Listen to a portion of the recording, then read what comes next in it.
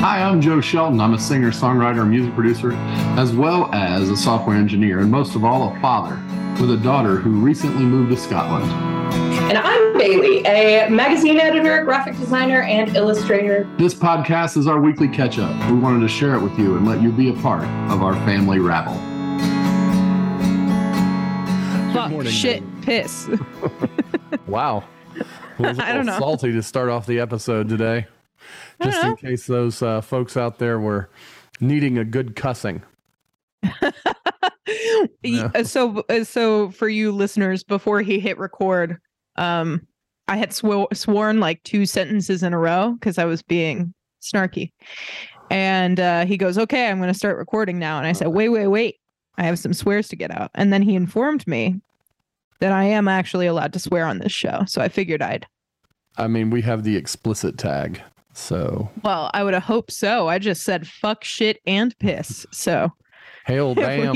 If we didn't. Damn. Yeah. Oh, a goddamn. Oh my God. God damn. Yeah, You can say God, but saying God damn is the. Well, I could say that too. You can say both. We have the explicit tag. I have the explicit tags. So. But what I'm saying is like one of them. I think you can say damn, and it's not explicit. Really? But it's the goddamn that does it. Yeah. I pretty much just default to explicit.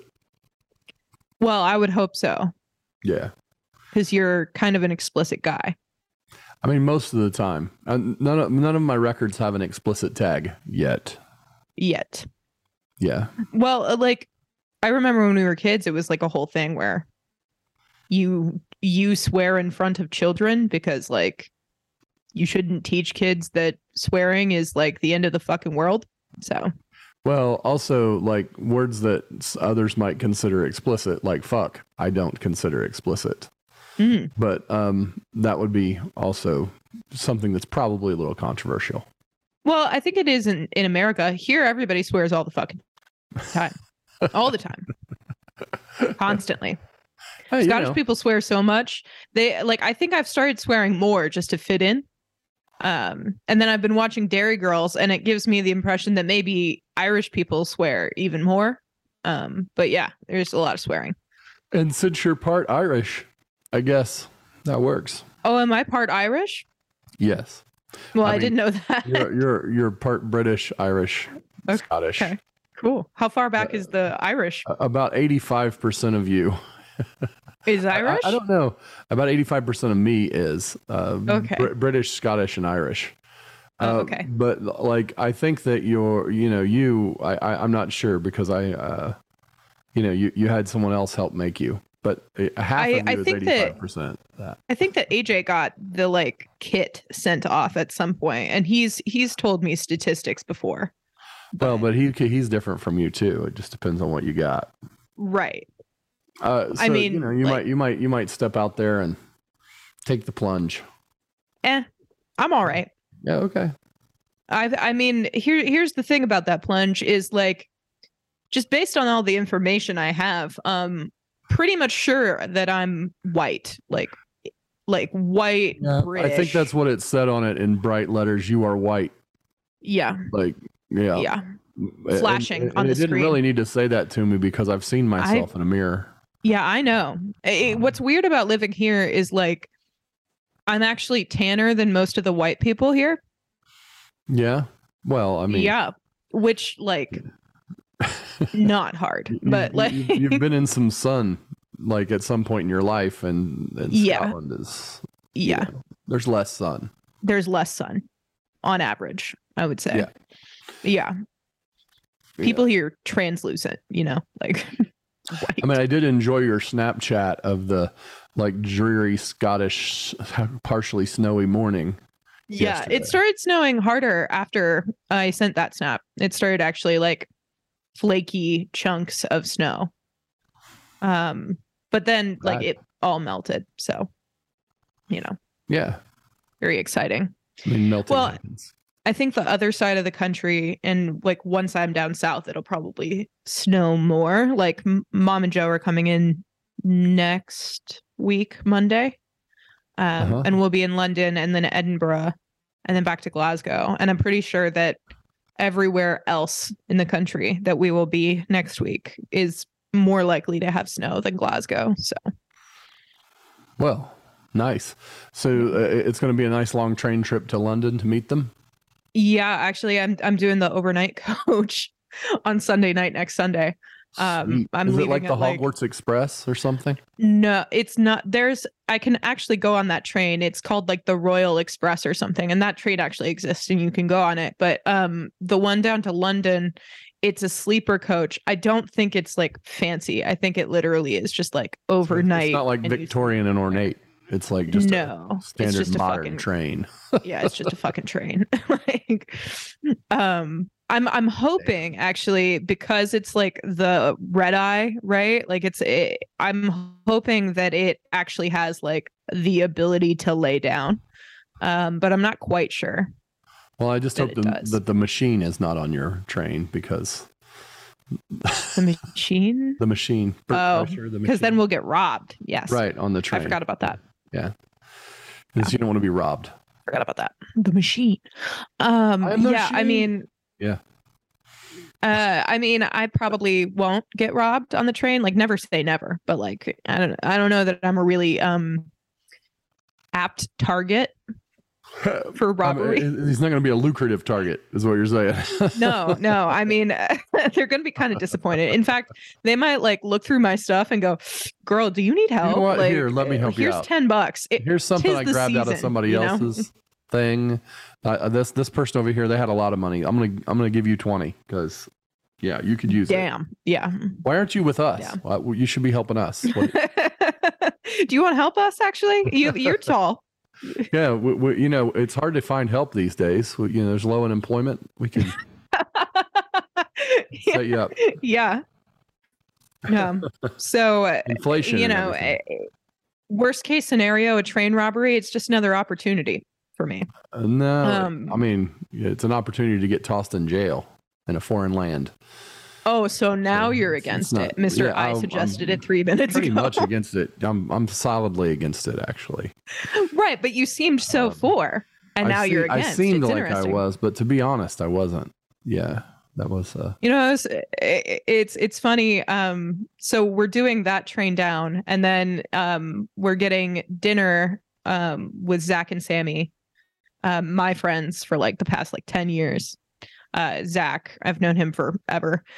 He recently got married to Sammy, and then they live outside of London. So we're going to get dinner with them next week, Tuesday, which will be fun.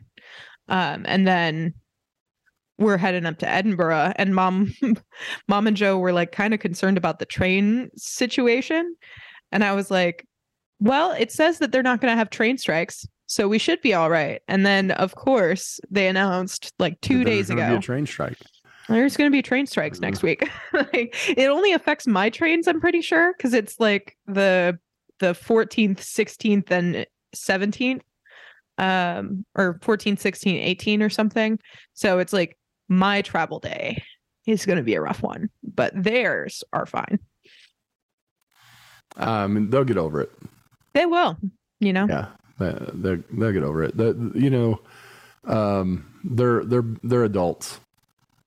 My parents, yeah. I thought for a second you meant the rail workers, and I was like, I mean, everybody is an adult if they're in a union. But I'm certain that there's probably somewhere in London a car rental place if everything goes south.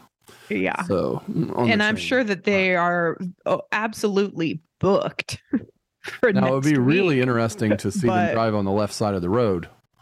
And a manual. Cameras. Yeah. Pretty much everything is manual here too. Well, Joe could handle that, but if it I don't know, Tammy can't drive a manual. I didn't know that Joe could drive stick shift. Yes. Yeah. I mean, it makes sense because he's done construction stuff. Yeah. He wouldn't have any problems with it. Now, your mother was never able. I'm not able.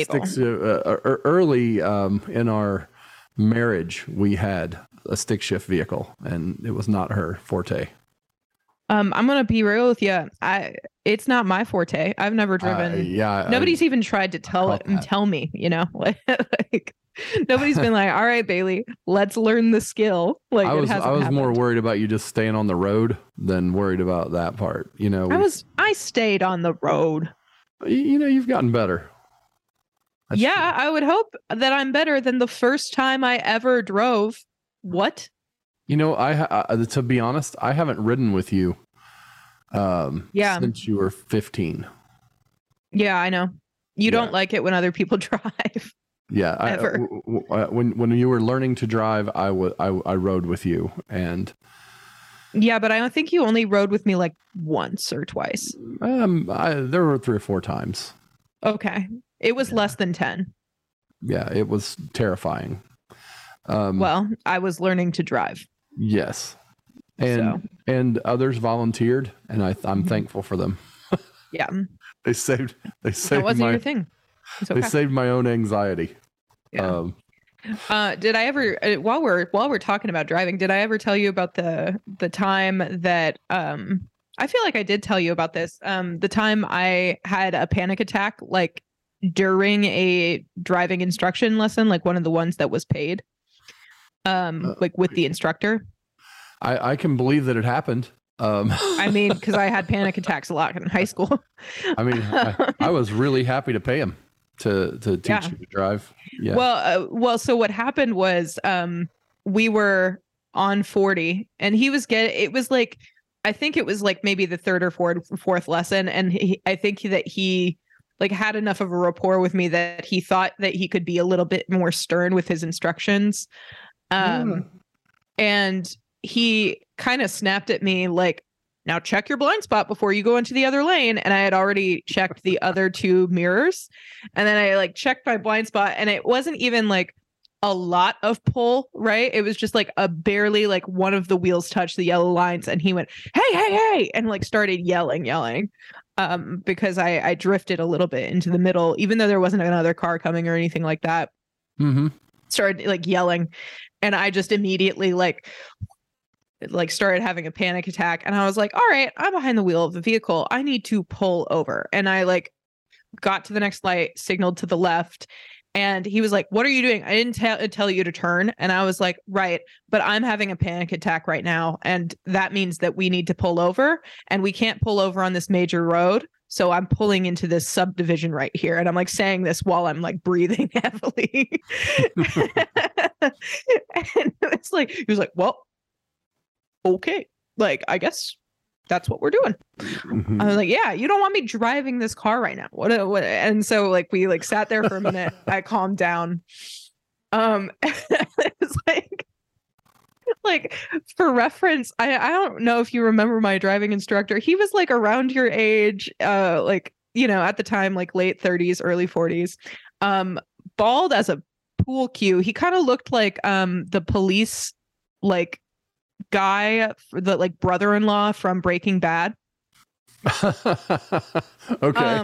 So he had kind of a stern demeanor about him anyway. Yeah, right? He had kind of a stern like cop demeanor about him. And then like the other part of him was that like he and I were not going to like relate on any sort of like meaningful level because during the like instruction lessons, he had control of the radio, and he just every single time played like the MLB radio station.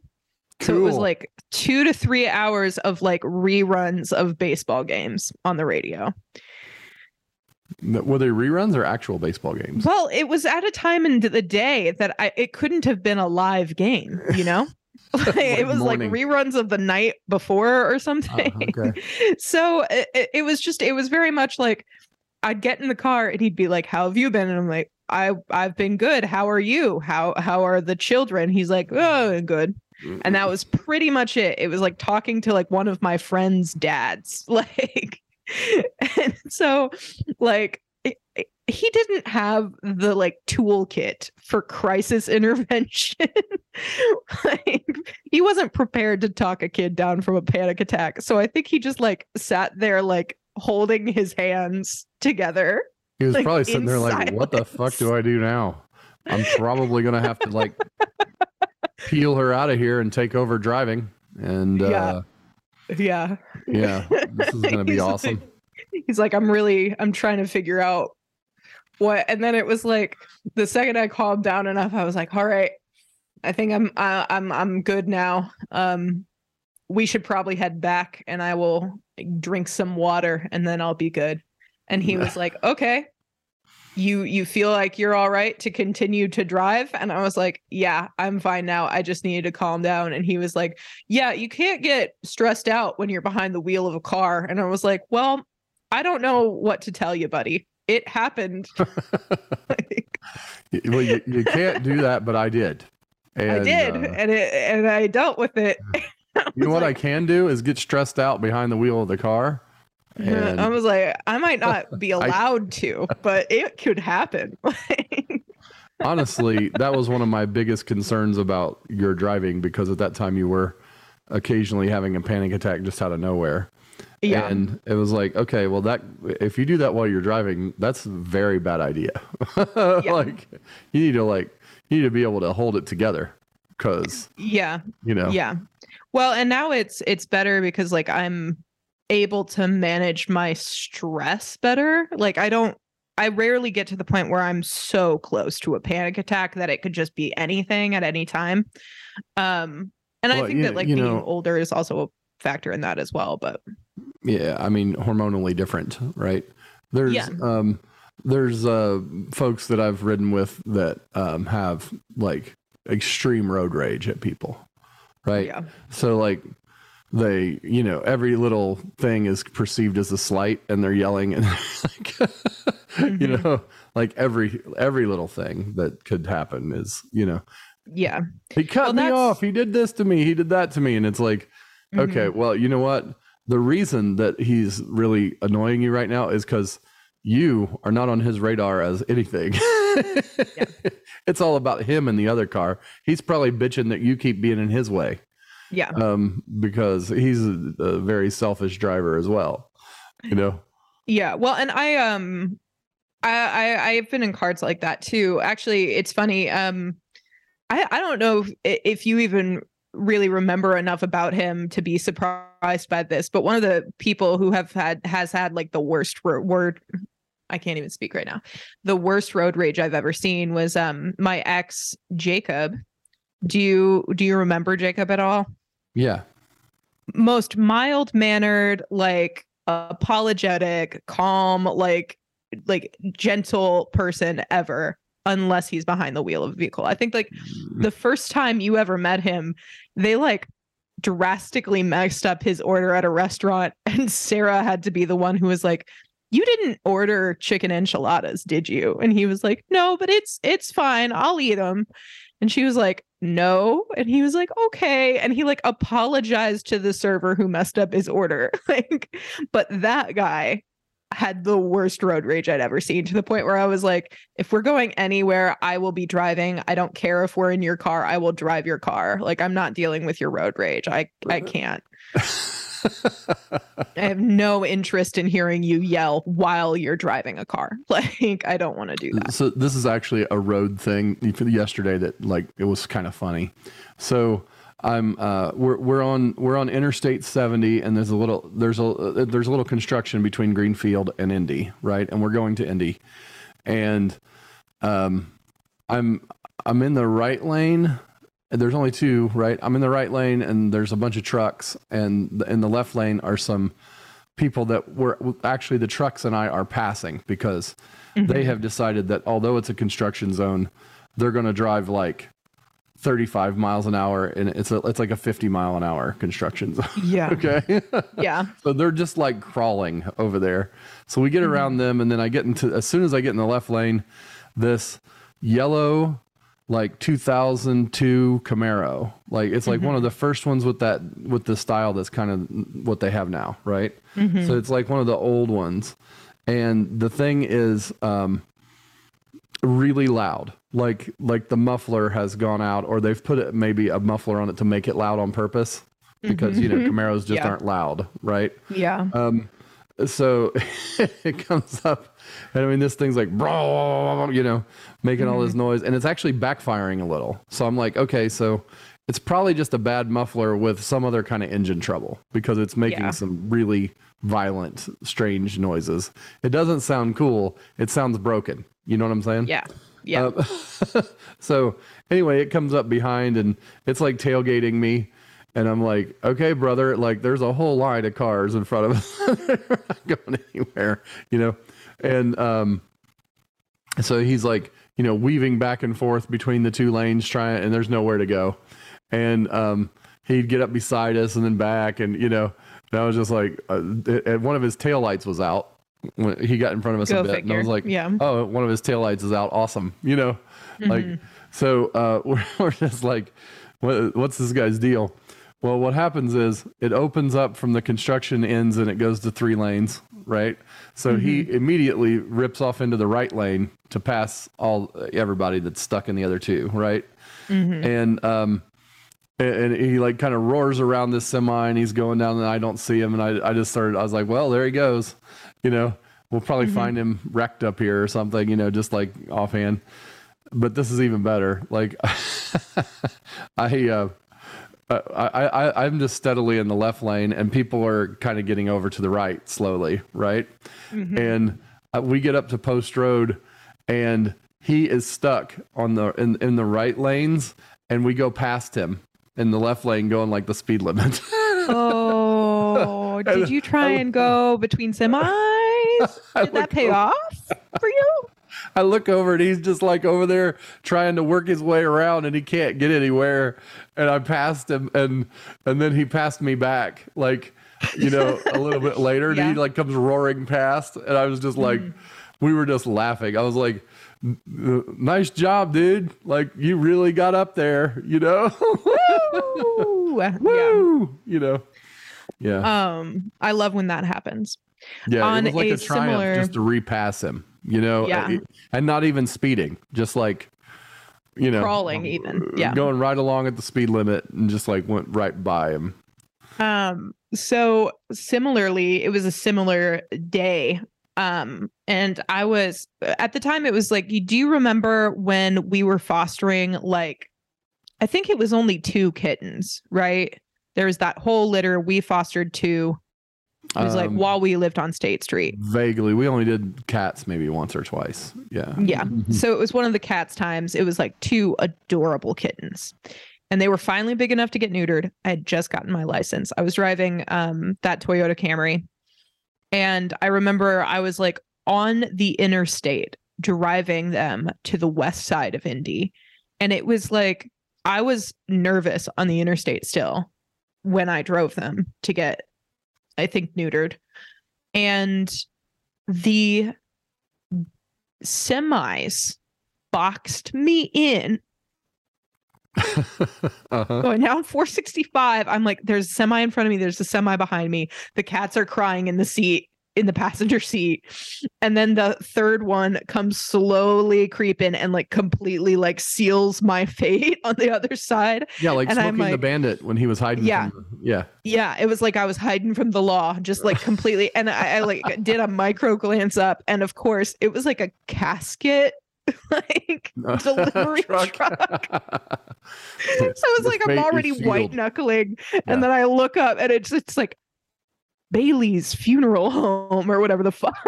Like when it gets like that, like, I have when I'm on the highway and that kind of happens, I have an urge to flip on Jerry Reed and Eastbound and Down, just to like eastbound and down, load it up and truck it, you know, just like to do that.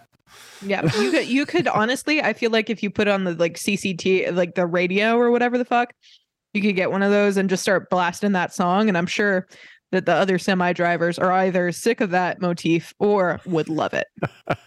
But there's no in between. If I were a semi truck driver, I would probably go through phases where it's like, yeah, I love this song. That's me. All I want to hear is the soundtrack to Smokey and the Bandit. Yeah, and then there would be months where I'm like, if anybody plays or even mentions Smokey and the Bandit, I will lose my mind. Yeah, no in between. I either would love it or hate it. We're gonna stop over here at the Choke and Puke. I like that they call all the roadside dive restaurants the Choke and Puke. Yeah, in that movie. It's trucker talk. Over here, the choke and puke. Mhm. All of that sounds wonderful. That sounds like some food you really want, doesn't it? Yeah. I want to pick up a Choke and burger puke. for Fred. Fred was a fine animal. I think Fred was a highlight of that movie. Fred was definitely a highlight. I also I think it's funny whenever most of the time, and then the one moment that he doesn't want him to, he takes off running and jumps in a lake, just like Fred would, you know. The big funny for me whenever there's movies like that is it is remarkable how many movies from the 80s, it's like there's no real reason this 70s. very hot 70s there's no really reason that this incredibly hot woman is attracted to this man except for the fact that he's hot. Like if this man were not hot, he wouldn't get the girl at the end of this movie. And Smokey and the Bandit is 100%. Like, you feel like Burt Reynolds wouldn't, you know, if he wasn't pretty? Burt Reynolds. Yeah, no, I don't think behaving like the Bandit behaves would get him would attract a woman. No, not if he wasn't hot. Like the fact that he is hot, it makes it a bad boy thing. But if like an ugly kind of gotten around apparently because all the women like him on the radio. Yeah. Well, and I see that's what I think. I think that he drives away a little bit, and then the female semi truck drivers are like, "Oh yeah, I met him once. He's fucking pretty." And they're like, "Really?" Because he sounds like a thrill chasing asshole. You know, they're like, "Oh, he is." And that's what's cool about him. But I swear to God, his face, you know, like, oh no, I'll help you out. You want to do some dangerous shit? Yeah, that's fine. Just as long as I can look at you, you know, or think about looking at you. I mean, you know, Sally Field was into Junior, and then, you know, which obviously. Here's the thing. She's like, oh, I don't really know why I was with Junior. And then she like gets back together with him. I'm like, Junior probably is actually a pretty good guy. Like, I kind of feel bad for Junior. Even though his dad is not a good guy. Well, and she even says, she's like, yeah, I was, you know, walking down the aisle and I realized that my mother-in-law, like, she has no teeth. And like my father-in-law would be that guy. So I had some questions. What am I doing? What is a big one? You know, like, and I, yeah, I think about that. Like really, Junior was such a good guy that she ignored the fact that his family sucked for like their entire engagement. You know, he says, you know, the Junior is just adult. You know, yeah. I mean, did you find Junior to be pretty? I honestly, I couldn't really tell you what Junior looks like. I know he's like tall and skinny. So he's probably attractive if he wasn't wearing some stupid like Sheriff Junior costume, you know. He's actually wearing a tux the whole movie. Yeah. Yeah, that's what it is. I was like, why does he look like infantile? Oh, it's because for whatever reason, his dad was wearing a sheriff's outfit to the wedding. Yeah. But he was walked out on at the wedding, so he was still wearing the tux. She switched out of the dress almost immediately. The dress in the car. Yeah. What's she wearing now? Her smile? I remember. Yeah. He says because she throws the wedding dress out of the car, and he's like, "What is she?" Was she wearing a wedding dress? What else does she have? Yeah. Well, she was. Well, what's she wearing now? A smile?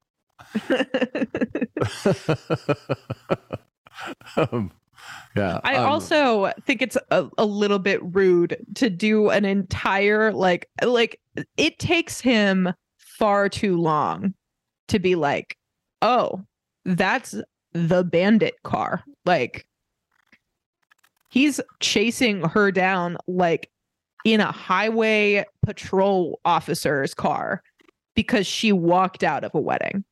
Like, yeah, that guy sucks. Well, you know,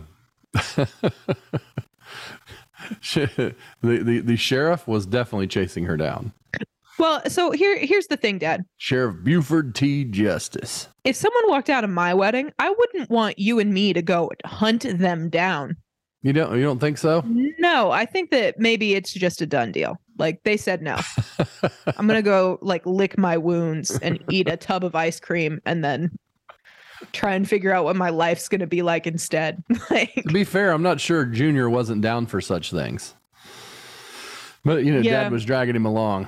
That's true. It would have been weird if Junior wasn't there, to be honest. It would have been. Hey, how would he have ever been able to handle gathering the evidence? Put the evidence in the car, Junior. Daddy, does this mean I can't be your little tick turd anymore? There is no way that you could come from my loins.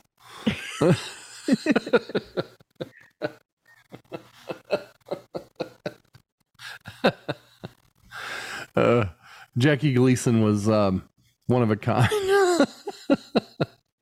What weird caricatures Jackie Gleason played caricatures of people his whole career. Yeah. Like he was kind of like the first master caricature guy. I mean, The Honeymooners was nothing but caricature of this bloviated, husband stereotype, right? Yeah. And almost it was funny because those people existed and they were to be made fun of because they were not good, Right. And so the whole time he's doing it, he's basically making fun of that stereotype. It's an interesting thing to me because later on the Andy Griffith Show happened. Mm-hmm. And what Andy Griffith, he wouldn't do the show at first because he didn't want it to be making fun of Southerners. Yeah. Like he's like, he's like, these characters can't just be buffoons. They can't just be, Yeah. And some of them, some of the characters kind of are buffoons, but it's not because they're Southerners. Because like Andy is obviously his character is like the brilliant one, right? Like he's the one that keeps everything together everywhere in town because he's the smart guy. He's the one that actually thinks things through. And like the whole show is kind of a testament to the fact that, hey, people in the South are just like people everywhere else, because that's what he wanted. But whereas The Honeymooners was, a show that was very popular, but not afraid to just, rip into a stereotype kind of a person and leave it there, So every overweight husband guy got immediately that kind of tag put on them, after a lot of people saw it. So it was kind of coming out of that era that Andy Griffith didn't want to do the same kind of thing where he wanted it to be an uplifting thing. Yeah.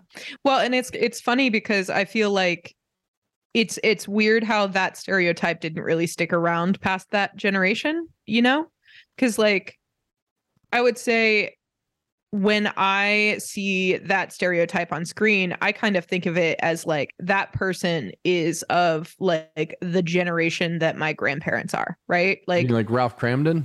Yeah. Yeah. Well, I mean, Archie Bunker was sort of the same guy, like later in All in the Family, which was a lot more of a groundbreaking show because they tackled real issues with that character.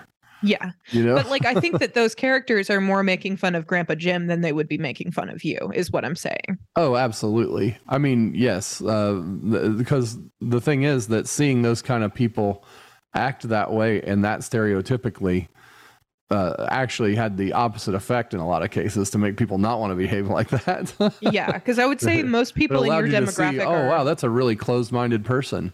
I actually think Archie Bunker is needed now because there are a lot of people who have fallen into that trap of just being hateful.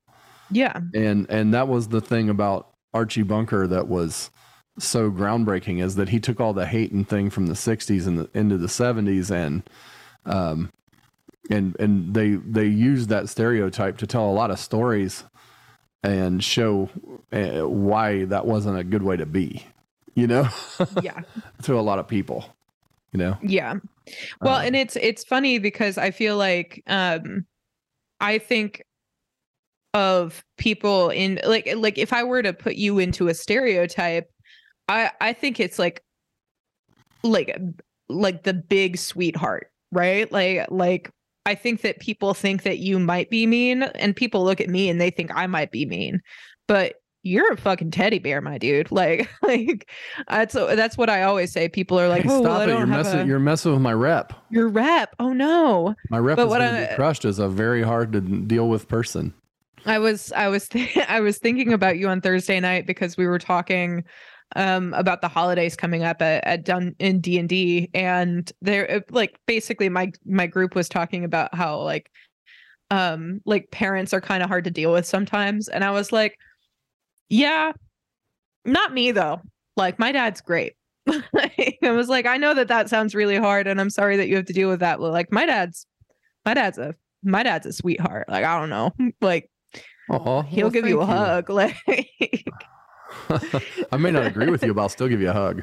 Yeah, and even when you don't like agree with people, like I think that it's funny that like we come from a family of arguers, but I would say you are less likely to say something like argumentative if you actually disagree with somebody.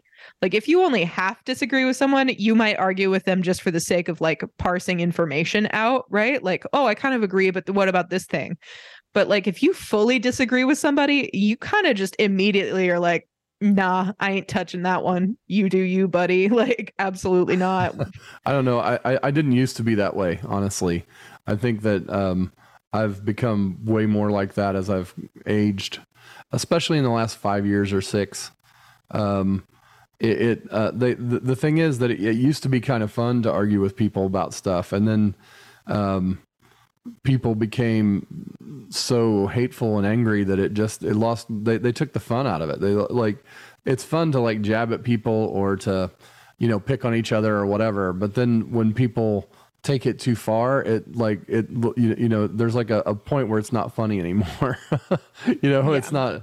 And I think I came across a few people like that in my life, in business and in my personal world, that made me completely shift away from, well, you know what? I like to joke around like that, but it has to be completely with the right people, because some of these people, like, they can't handle it's kind of like the people that can't handle their liquor. You know what I mean? It's like you can't handle a philosophical conversation. So. Like you like to have a few beers with people and have a fun time, but then when that person shows up that like is a power drinker, they like they make you not even want to swallow another drop. Yeah. You know what I'm saying? Like you see what it's like, oh, okay, well. Yeah. When I was 18 or before I was 21 and I would drink, there would always be like people that would drink to excess because they were, you're around a bunch of teenagers and they don't know better. Right. Mm-hmm. And you don't think that much, you start to see it a little bit because like, those of us who are still alive didn't do those like kinds of moves, Yeah. But then like, you get a little bit older and you see it and it's just scary. It's like, okay, well, we were having a little party here, but you drank a whole bottle of wine and now you're so messed up that I think you may need to go to the hospital, and that's not that there's no fun left. Like you've taken it so far, you've ruined it. And I think that's the way it is with an argument or a fight or whatever. And, I had a tendency to, be a Facebook warrior like everybody else. And, I don't know, at some point, if, in the last few years, I've just been like, every once in a while, I don't mind mixing it up a little bit, but for the most part, I pretty much don't at all. Like, Yeah. Well, it's funny what you're saying about somebody I know says something really outrageous. Mm-hmm. Then I might, call, if I really know them, then I might call them out on that. Especially if they don't really know what they're saying, because I can tell that they haven't really caught up with the news or something. Yeah. And I might give them a link or something to try and lead them down the path of, hey, wait a minute, I wouldn't defend that person.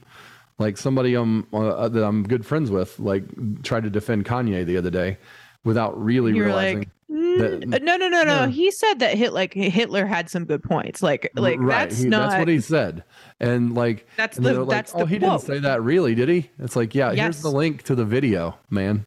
Like he really did say it. It's really bad. Like he was already a bad person. And I can understand the, like, you like his music, you feel like you can, say, but there's no defending the man, like, at all. There was no defending him really after he stepped on stage with Taylor Swift, in my mind. But from that moment forward, I have been anti-Kanye in almost every way. And it just gets worse with him. It's really the thing is, anybody who is a big enough narcissist to jump up on stage after someone wins an award, steal the mic from them and say, somebody else deserved this award, that person should be, banned from all award shows forever. Right. So that's just not the spirit of what it is. So I wanted to go back to the thing you were saying about alcohol, because I know that you probably are aware that, like, I'm not much of a drinker. Like I never really have been. Like, even in college, I wasn't like the power drinker ever. I was more like a party mom or something. But when I moved back to Indy, especially like, I'd be like at someone's drag performance or birthday party or whatever. And it would be like, okay, we're out until like 2 a.m. And then like Harrison and I like walk home, like, and we use the buddy system and everything like that I started really being like, yeah, I don't really want to pay for like cocktails anymore. Like, I'm gonna just drink soda water with a lime in it. And about the moment, like you were talking about, like the friend who drinks a whole bottle of wine, it was like about the moment that I looked around and realized that some people in the room, like, their hard limit is like in the cocaine area. I was like, yeah, I'm not using you as a gauge anymore. Like you've lost your rights to be like, oh, keep up. No, I'm not keeping up. I'm going to go my own pace.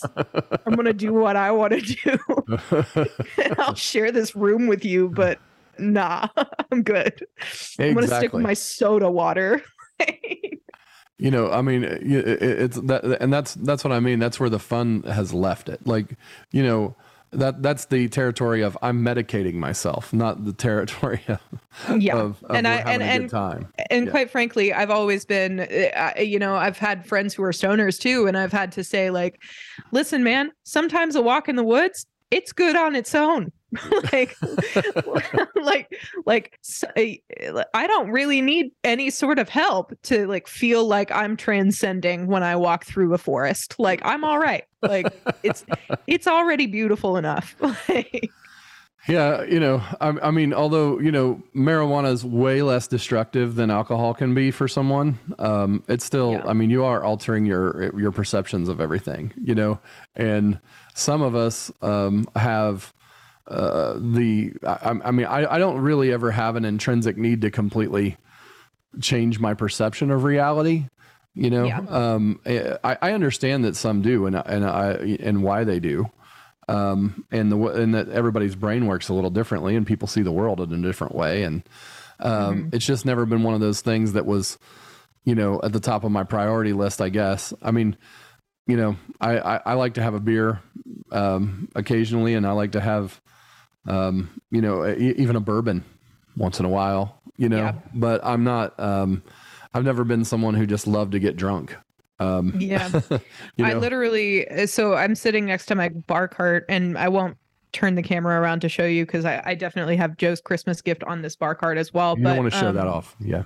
Not yet. No, I mean, I don't know if he does listen to this, but if he does, I don't want it to be ruined. So, he probably doesn't. I mean, there's 8 people out of 7 billion on the planet that are listening to we're like underground, we're like the next big thing that just hasn't popped up yet. That's what's cool about it. When people jump on it, they're going to be like, you said this thing back on, blah blah blah, and they're gonna like call us out for our, let's not anti-alcoholic state rants that we had today. If you're listening to this, I change my mind all the time. Like, let's not. I'm not too proud to admit. As I get more information, I change my view. I'm wrong a lot of the time, but I do have an unopened bottle of London Dry Gin that I bought 3 or 4 months ago, and I was like, "Oh, this will be nice." Haven't even tried it. Haven't opened it. It's sealed right now. Yeah, it sounds like you really take after your father. Like, I have a bottle of Maker's Mark in there that I haven't opened, but I would like to try it again. One day. I tried it before I bought it. Like, we had like a shot of it, but I was like, "Ooh, this is really good." Well, you gave me a really nice bottle of whiskey for last Christmas, and to AJ's credit, he was really good about leaving it alone on the counter for like, I want to say it was close to 6 or 7 months, right? Uh-huh. And finally, like maybe a month before I moved, he just cracked that fucker open, and I came home and it was like half gone, and I was like, "That's fair. It's been sitting there a while." Like, that's a good point. Like, I shouldn't pack that. Like, he's got a point to drink it. Like, so you did taste some of it, right? No, damn. No, AJ enjoyed it. I didn't buy it for him. I know, but I'm not much of a drinker, so I was gonna try it, but it was like the day that it was half gone, I was like, I don't really feel like drinking whiskey right now, like, and it just didn't happen. So well, we won't do that again, Bailey. We'll get you something better. Okay, well, thank you. I appreciate that. I wasn't trying to like criticize. I was just, telling. Have you gotten a package this week, by the way? You should. I didn't. Package. No, I'm still waiting on that package. There's a package that's going to be there any day, and which means they'll probably like not leave it at your place and make you have to go someplace to get it. But it is. Okay, well, just message me with the delivery details when that happens, because I will go and get it. There are like package pickups. Did I tell you where that like package pickup was when you got me the thing? No. It was in like a Quickie Mart type deal. It was like this little corner newsstand stall is apparently like a UPS Royal Mail pickups point. So I had to walk into the newsstand at the bus stop, and that's where fancy. It was. Yeah. Yeah. Well, you'll probably have to go to somewhere similar again.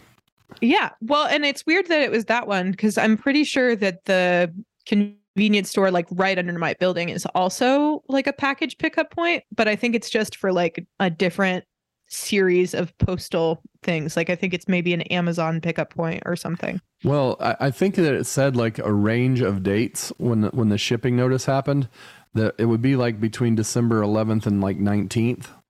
Okay. So some hopefully point it'll arrive week, in time for Christmas. Yeah. I mean, hopefully it'll arrive before the 18th, because that's, if it doesn't, then I'll have to pick it up once I'm back in town. So there you go. Yeah. Yeah. We'll figure it out. This is how Christmas gifts work when you're in Scotland. Yeah. If you were here, I would just hand you a package to unwrap. Well, see, I did that, and you did immediately. Yes. Have you read any of the book I gave you yet? No, I'm still reading the book that I was working on before. Yeah, that's fair. Yeah, it's called The Boys from Biloxi. It's a John Grisham novel. Ooh, fun. Brand new one.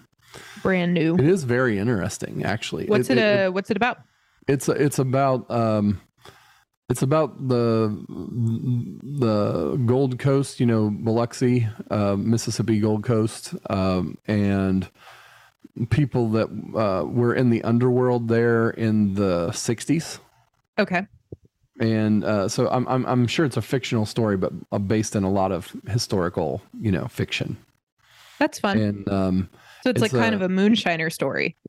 Well, I mean, not moonshiners. They were, they were purveyors of vice, and much like the Mississippi coast now is like a casino hub, right? Oh, okay. But it was then as well before it was legal. So like speakeasies and stuff. Yeah. Well, I mean, it kind of starts out in the speakeasy era before during Prohibition. Mm-hmm. And then it kind of moves in. It's into the late 60s at this point in the book. So it's very good. As all Grisham books are. Nice. Highly recommend all John Grisham books. Just go grab one off your shelf and start reading. For those of you out there. I've been reading. I have not found a bad John Grisham book. So I have taken to reading multiple books at once, which is not really great, but it does help with like, I think that I like just have trouble focusing on one thing at once. So I'm currently switching between like this series of essays by Olivia Lang called Funny Weather. And it's about like artists in emergency. I feel like I've told you about this, but that one's pretty good. And then I'm rereading The Bad Beginning from a series of unfortunate events. Because I just felt like I was like, I want to read something where I finish it really quickly and it's like fictional. Like I was like, okay, I'm going to find a novel that I can break through in a minute. And then I'm also trying to finish up this book about like Glasgow tenement buildings because I know Mom wants to read it and she's going to be in town next week. So I'm trying to finish it so that she can have it. Well, the other thing is I'm going to be greatly slowed on the book you got me because it's a book. I generally read on my Kindle, and so it's a lot heavier and less portable, and it's not on my phone as well as my Kindle, like the Kindle app. So like, I'm sorry, I just I was in a bookstore, so no. I no disrespect to actual physical books, it's just that since about 2007, I haven't read many actual physical books because I discovered the Kindle app and the Kindle device and my iPad, and it's I can have thousands of books in a lot less space, and it keeps track of what page you're on. Also, the cool thing is like the Boys from Biloxi, I have the Audible also, so like it also picks up wherever I was reading in the book into the audiobook when I'm driving. Yeah, so all of that's synced together, which is some kind of Amazon magic that they make happen. But because we're just sucking Jeff Bezos's dick right now. It's fine. I mean, I'm sorry, but that's some amazing tech right there. Yeah, in sharp contrast, the book I bought you supports literacy in the city of Glasgow. Well, so I'm talking about one of the biggest authors in the world on one of the biggest platforms in the world. Probably the biggest platform in the world. Yeah, here's why I'm giving you shit for it. It's entirely because they don't need a 30 to 60 second spot from us. They don't, but I mean, I'm sorry that need it. They give me that kind of awesome. So yeah, they earned their spot. Sure, earned, quote unquote. Yeah. Regardless, totally fine. Take your time with it. I tend to be more of like I can't really.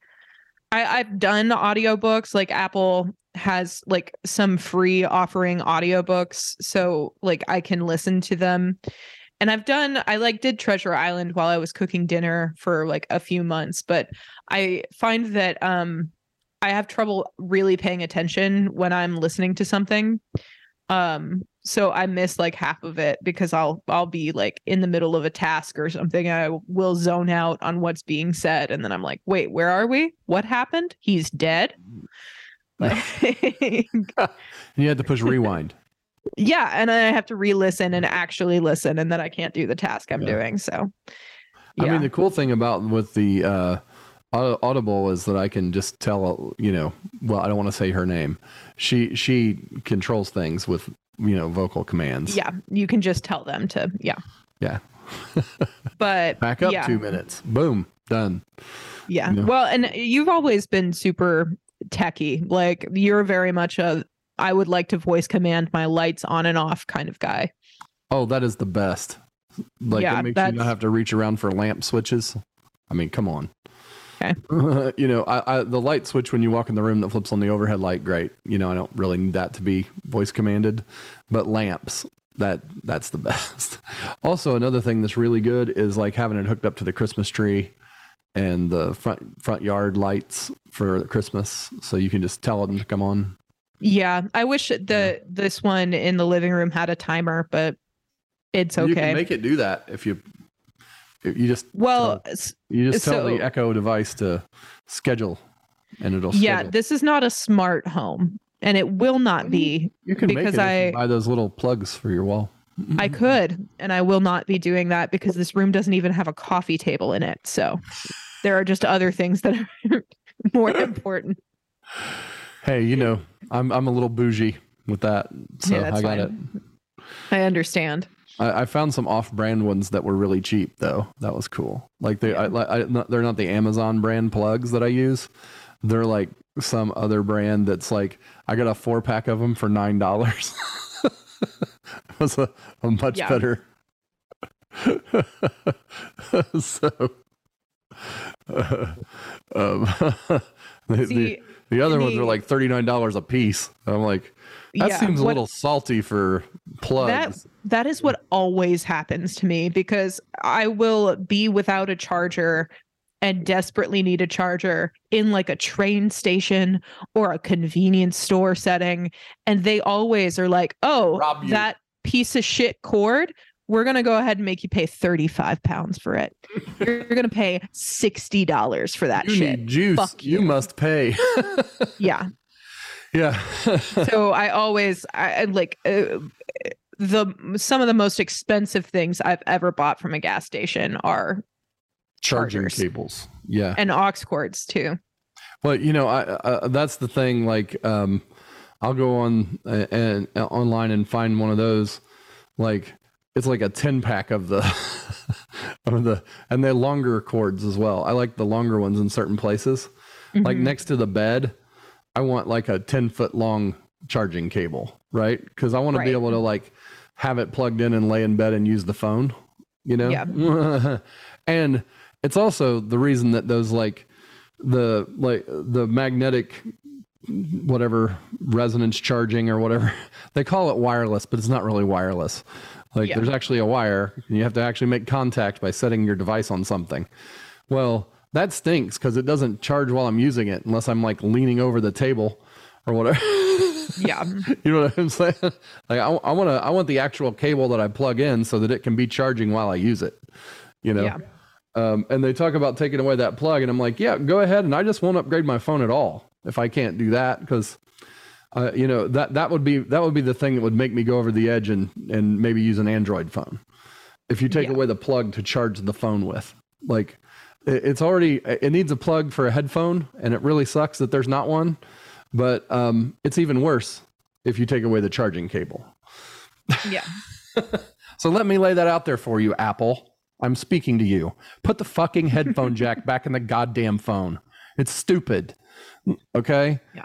You got the fucking headphone jack in my Mac Studio and my MacBook, which are brand new devices. Put the fucking headphone jack back in the phone. Sell like 5 times as many phones as you've ever sold in a year as soon as you put it back and move on. It's like the McRib coming back, you know, and they sell a truckload of those. You put the headphone jack in the Apple phone, the son of a bitch will sell every last unit that's on the shelf because people hate dongles. My headphones work perfectly. This is broken. So yeah, that's so this is all fucking up. Dongle. And so it starts and stops my music at random, and it gets worse when it's cold outside. So yesterday when it was snowing, like it like turned on Siri while I was like walking somewhere. And I was like, the standard headphone jack is the best plug that's ever been designed. And I don't know why we went away from it. I wish it was the charging jack, actually. If it was a 3.5 millimeter headphone jack that charged the phone, that would be best. And send all the data out of it and all of that. Why do we have to change the shape and all of that stuff? Just use the regular headphone jack style and run all the electrical and all of the data signal and everything through that. Why aren't we do that? Because then we can't charge a fucking fortune for a USB-C cable or for a lightning cable. I'm sorry. End rant.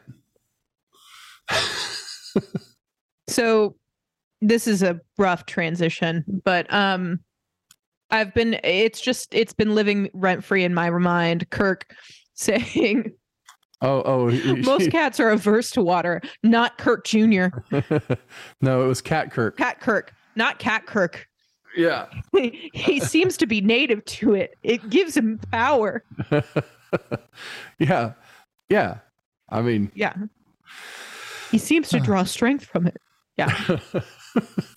that was last week's show, Bailey. It's and here's the thing. I watched it 2 weeks ago. Wow. Yeah. I haven't watched any Gilmore Girls this week. Whose fault is that? Oh, you were 6 ahead? My God. I actually because watched you all said 6 you were gonna this week. look at So that. I'm caught up to Which means I can watch Gilmore Girls this week. So Dear Emily and Richard was episode 13 back 2 weeks ago for you. Yeah. Where the thing that's fun is that we hear for the first time and that Rory and Lorelai are planning to backpack across Europe and stay in hostels. No, they mentioned it like in the pilot episode in like or the early series, but this is like when they actually start talking about like the planning of it, which like when they originally mentioned it, I think Richard was like, "Oh, well, we'll give you money." And they were like, "No, we don't. We're doing it like the rough way." Like I mean, that's what it said here. That's what happens here is that they they say they're going to backpack and stay in hostels, and Richard and Emily start laughing at them and going, "Oh, haha, great joke.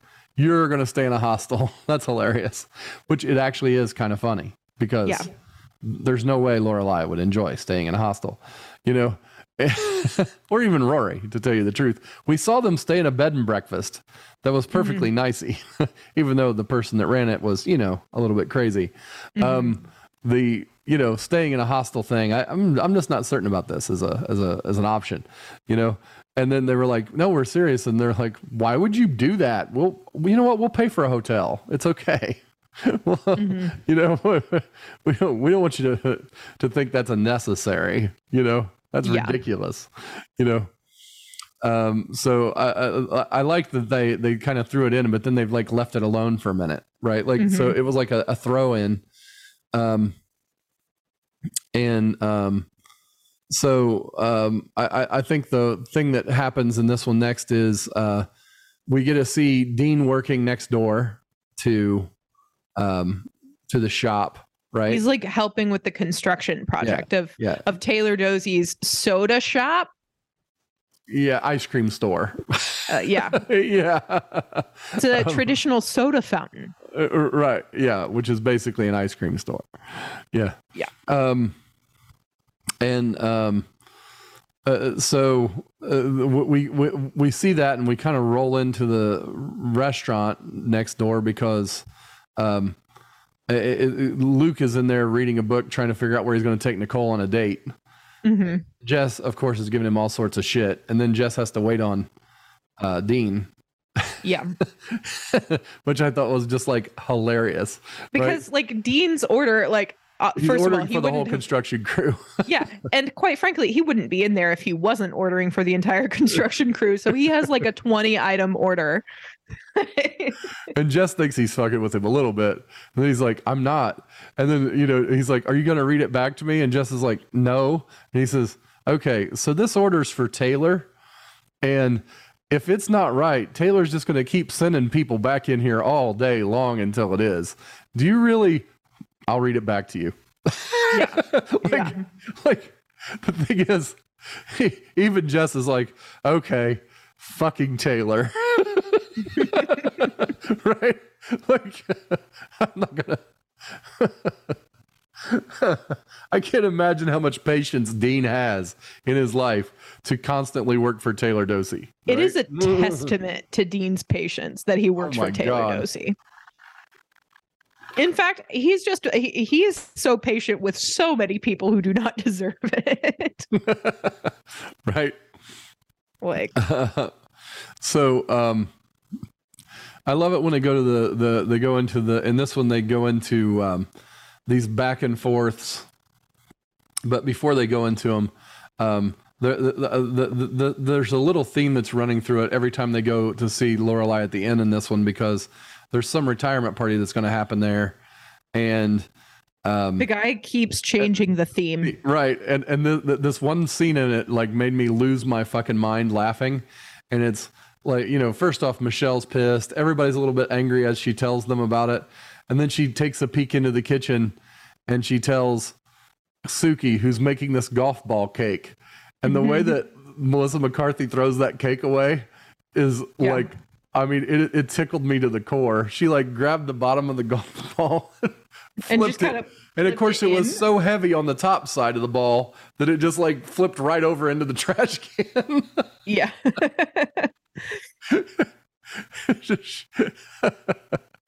Like, she's like, well, in fairness, I was thinking about cut this cake up and try to eat it or give it away. Like, fuck this. Fuck this. You know why? Because she was individually putting the fucking divots in that golf ball. Which I've drawn many a golf ball, okay? I've had to draw all those fucking like divots in it. Making it look good is an exercise in futility. Okay. So not only was she hand putting all those motherfuckers in there, they have to be perfectly round and they have to be perfectly like equidistant. Like I guarantee you when he was switching it to golf and they were like, oh, well, the cake would be a golf ball. She went, oh, okay. But if he changes the theme, I'm going to be pissed. I'm going to be so mad. So yeah, I empathize with Suki. I think that she was completely right. I completely lost my mind laughing. Her reaction was priceless. So throughout this one, there's a lot of stuff about Sherry having a baby, and they keep flipping back and forth to old times and new times because Lorelai's having these flashbacks to when she had Rory. And I love these flashbacks. They're really good, right? Like we hear about the reason that she wants to go backpacking across Europe with Rory and probably hasn't even told Rory. It's because Chris wanted to go backpacking across Europe, and it was his idea to change their whole life plan, to like not go to college and to like backpack across Europe and to be, you know, and that was his plan, and he sold her on it. Mm-hmm. And once she was sold on it, even if he tried to change his mind, which he did later, right?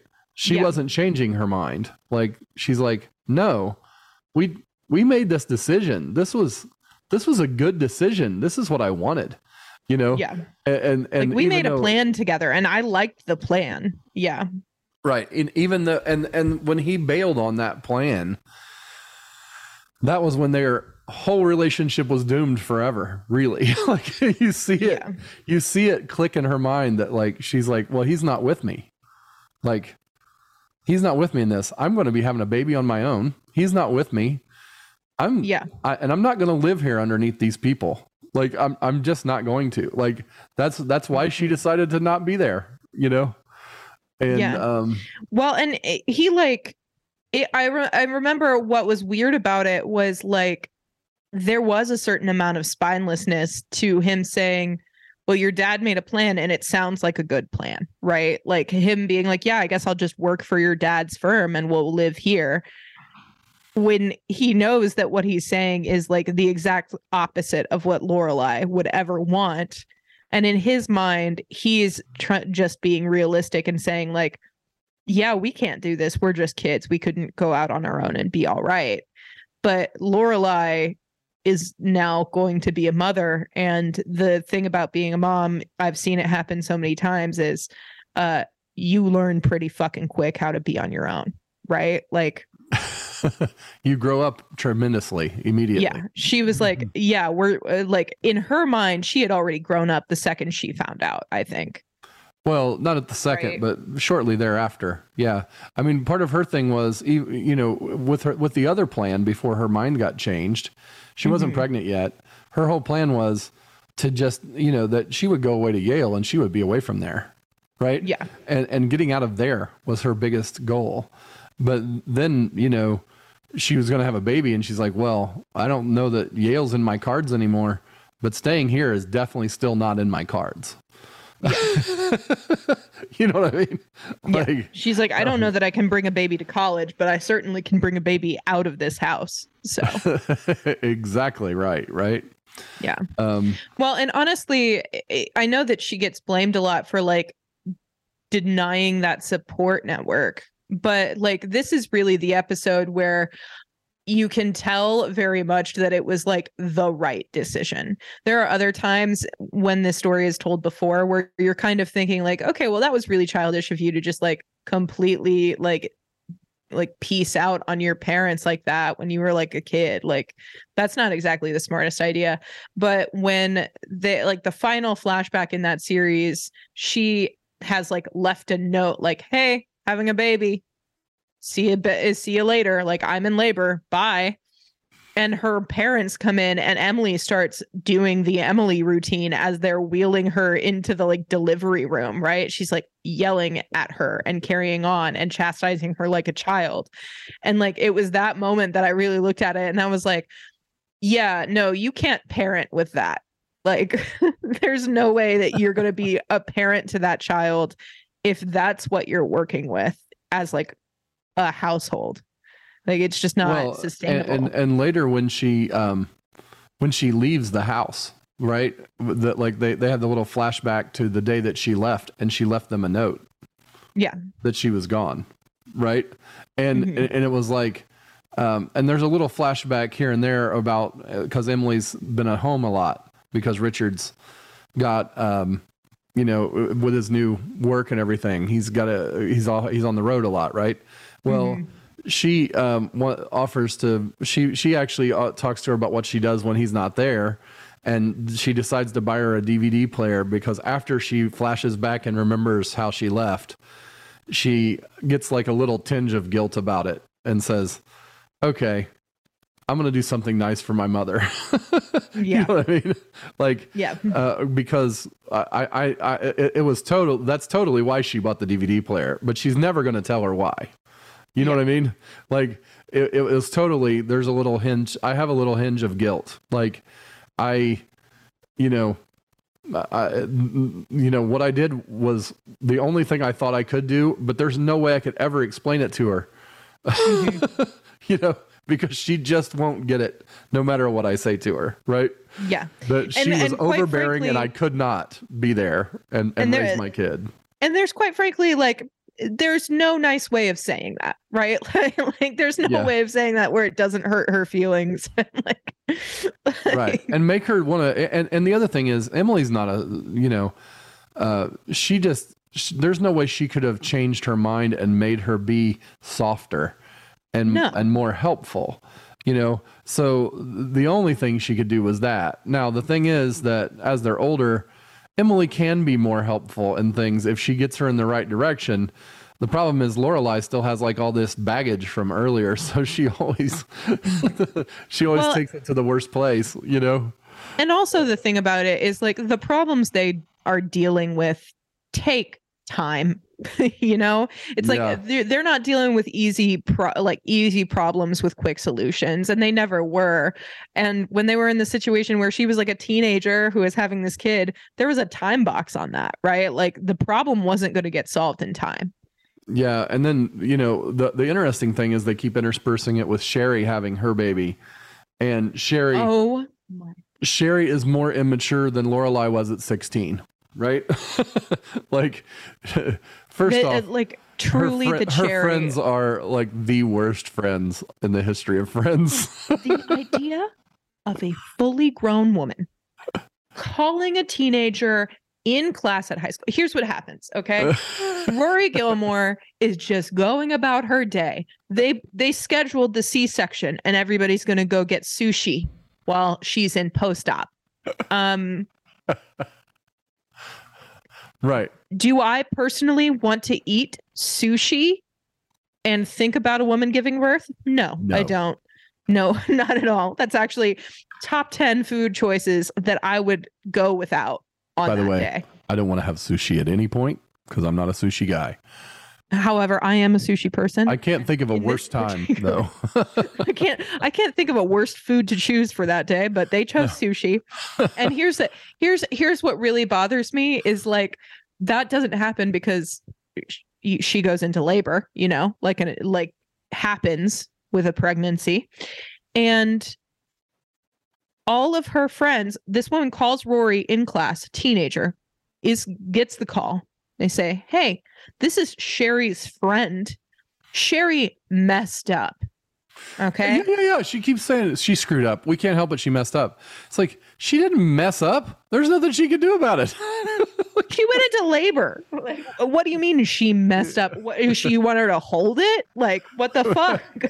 like she had any choice in the matter. Like, her body just went into labor. Like, I don't. Like, there are plenty of ways to deal with a pregnant woman that might not be completely right, but that one's like 100% wrong. Right? Like, terrible friends. Terrible friends. And she waits there only at the hospital outside the room long enough for Rory to show up, and then she's out the door the second she gets there. Yeah, she's like, oh, I'm sorry, hon, I have to get back to the office. Like, no, you don't. Well, no, you don't. And then Sherry's trying to take phone calls for work. And like Rory's like freaking out and calls Lorelai to come, right? Because Chris hasn't gotten there for whatever reason. Mm-hmm. And Lorelai gets there and she's on the phone trying to work. And Lorelai just takes the phone. Hi. Yeah, she's busy right now. Click. I'm like, yes, finally somebody dragged that phone away from her. It's like, dude, you were in labor. They can wait. The idea that she goes, she's like having Rory do like paperwork and call people back. And she goes, oh, that guy hates pregnant women. You might just tell him that I am under the weather.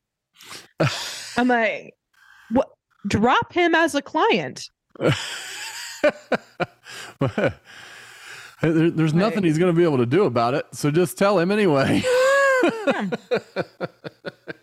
And if it feeds his hatred of pregnant women, well, he's a misogynist. So I mean, he's just stupid. Like, let's just break it down to even that. Yeah, like the idea. What are you gonna do? I mean, let's operate under the assumption that someone else being pregnant maybe has nothing to do with you unless it's your baby, and then right. Even then it might not. Like okay, I don't know. Yeah. So, but then, Chris finally shows up, and after Lorelai has calmed her down, actually, and Lorelai was pretty much struggling to hold it together. She really was. Yeah. Seeing Chris like be so happy and be there, and all of that stuff, and Chris says something in this scene, and like honestly, Lorelai was being so strong and being like, you know what, today's not about me. And I'm going to keep that there. Yeah. Right. Yep. But he leads Lorelai in to see the new baby, and they're standing there at the window, and he looks at his second daughter and goes, she's just the most perfect baby I've ever seen. And then it cuts to that flashback of them standing at the same fucking window when they're both like 16. And he goes, she's beautiful. And Lorelai goes, no, she's perfect. And it's just one of those things where, like, Lorelai, as adult and mature as she is, was standing at that window and going, oh, are you fucking kidding me? Like she just wanted to punch him in the eye. Like, yeah. I wanted to punch him in the eye. Yeah, I mean,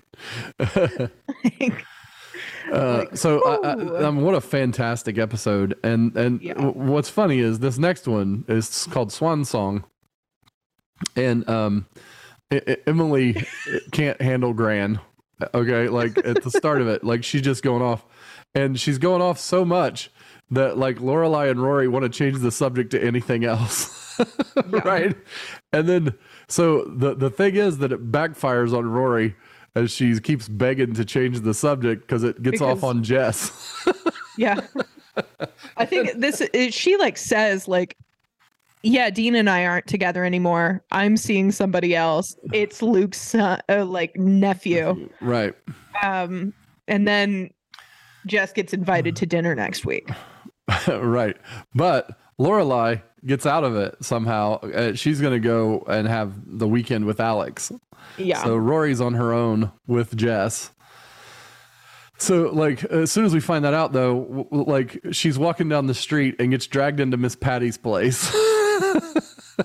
And Miss Patty is doing her memoir like as a single person stage show with Kirk directing, which, I mean, honestly, like too good. The second they're like Kirk is directing, I started laughing before he even gave the first direction. You know, like. Well, what I love about it is like she starts singing this song or like telling this story, and he's like, "I think it's too much," and she's like, "What do you mean?" And he says, like, "Rewrite it. I think we need to rewrite this section." She's like, "I can't rewrite my memoir." He's like, "Well, you can try." And then it's like a touching song, and he starts throwing a strobe light on.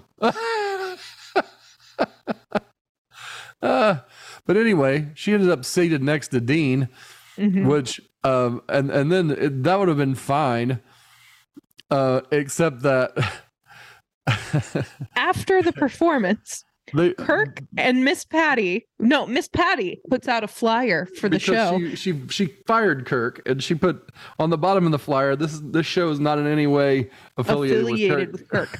Right. But she puts fake quotes on it, letter reviews from the people there, right. And she Rory and Dean said it was amazing or something. Yeah. So Jess is like, "Hey, what's up?" Like, the fuck? You're giving quotes about a show without me? Like, I thought that you were going home to study. And then she has to explain that she got dragged in there. Yeah. Yeah. And then Jess doesn't believe her because nobody in that town has ever just dragged him into anything. Like, yeah. But it's a real thing. Like, yeah. That happens to Rory almost constantly, actually. So they seem to have worked it out, and then we cut away to Lorelai in the kitchen with Lane and her band, and she kind of spills the beans that Dave and Lane are an item, but the boys, still being the freaking like the dense people that they are, don't quite catch it, right? They believe her lame cover-up story, you know. And then so they Zach and Brian are still clueless. But we go back. I mean, a little later, it's actually they get an even bigger hint, and they still don't see it, right? Yeah, because Lane's mom says that Dave has a crush on him. Lane has a crush on Dave. Yeah, and the guys think it's all about him being a Christian, which I thought was.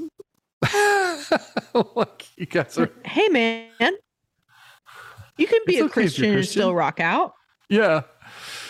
So that was pretty cool. But then Jess, we go to dinner, and Jess is late, and they open the door, and he's standing there with a black eye. Yeah. And he won't tell Rory what happened, which is like, you know, so you instantly think it was Dean. Right? I mean, everyone does, but you know, Jess is like, it wasn't Dean, but I'm not telling you what it is right now. We'll talk about it later.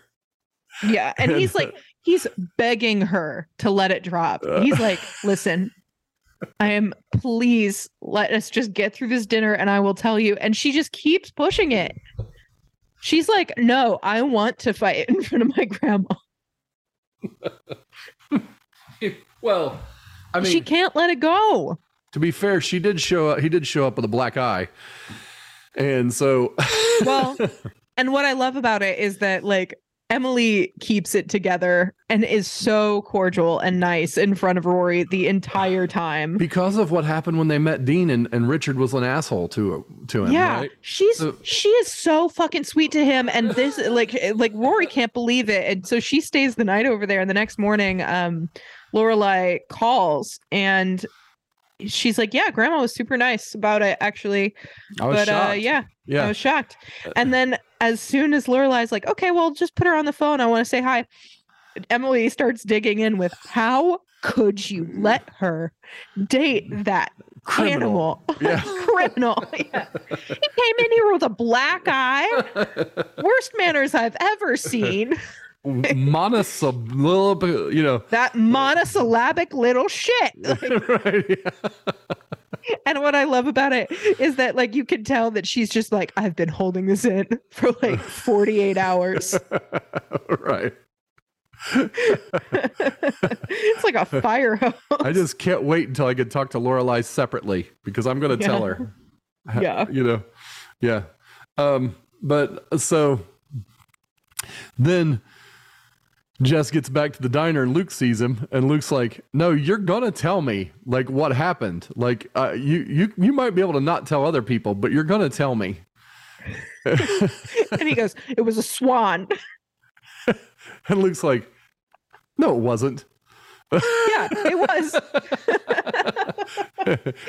He got beaked in the eye. He was walking over the bridge and the swan attacked his ass. And then they have this scene where the two of them are in a boat trying to track down the swan. He's got a ladle he's going to hit it with. What are you going to do with it? Not going to do anything. What, you're going to ladle him? Oh, Luke's like, oh yeah, that swan's a real badass, basically. And then he tries to explain to him how to fix things with Rory, and then he's trying to tell her the truth because she's a little bit, but he still can't quite do it. He claims he was playing catch and got hit with a football. Mm-hmm. He's like, it's embarrassing. You can't laugh at me. And then says that, like that could be embarrassing enough. The swan thing, though, Rory would never let go of. No. And he knows it, Mm-hmm. Mm-hmm. And then Lorelai would know about it within 15 minutes too. And then Lorelai wouldn't let it go ever. Ever. Yeah. So Lorelai and Rory have this awkward conversation about when and if she's ready to have sex. And Rory makes the unkeepable promise, which is to tell her before she does it, which is like, no. What? Why would she even idea that just promise me you'll tell me before you decide to do it? No, what? I won't do that. Why would I tell you? No. Absolutely not. It's okay if you don't tell me before or after, honestly. I'll be okay. Literally, this goes back to what we were talking about pretty early on, like in this series, where I'm like, there's just there are certain boundaries, my dude. Like, absolutely not. Like, that's not something that's not something I want to share. Yeah. Like if Lorelai told Rory about her first time, I'd be a little bit like, dude, what the fuck are you doing? Maybe no, I don't mean, share that I wouldn't see as that bad. If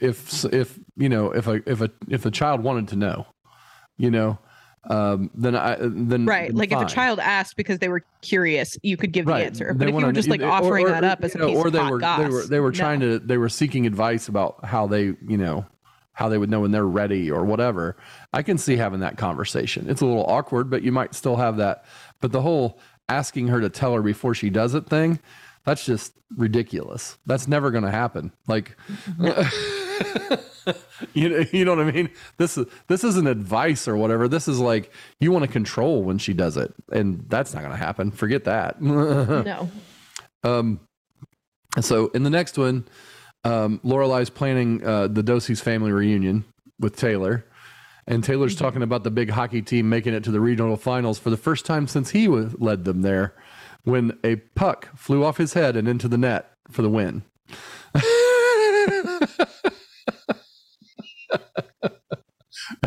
And Dosey is losing his mind about this. He is. He's made the entire town care. Yeah. About the hockey. Yeah. Mm-hmm. So Rory and Lorelai just have to get out of dinner quickly because they have plans, and her plan is to go out with Jess, who stands her up. He doesn't call or whatever. And which goes back to when Lorelai was like, it's about time that Rory had a Jess. Like, right. He didn't call, not because he's doing anything nefarious. He just took an extra shift at Walmart and didn't get off until really late. But the whole not calling thing becomes a theme. The cutaways in this are so funny. I can't even this episode's really funny. The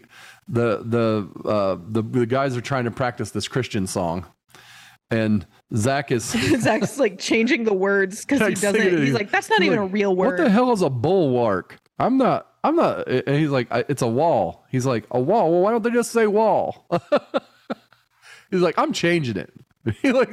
He starts changing the hymns. And then they like Dave and Lane are talking outside the garage. By the time they come back, they start doing this song together, and then he's singing this whole different set of lyrics for the song.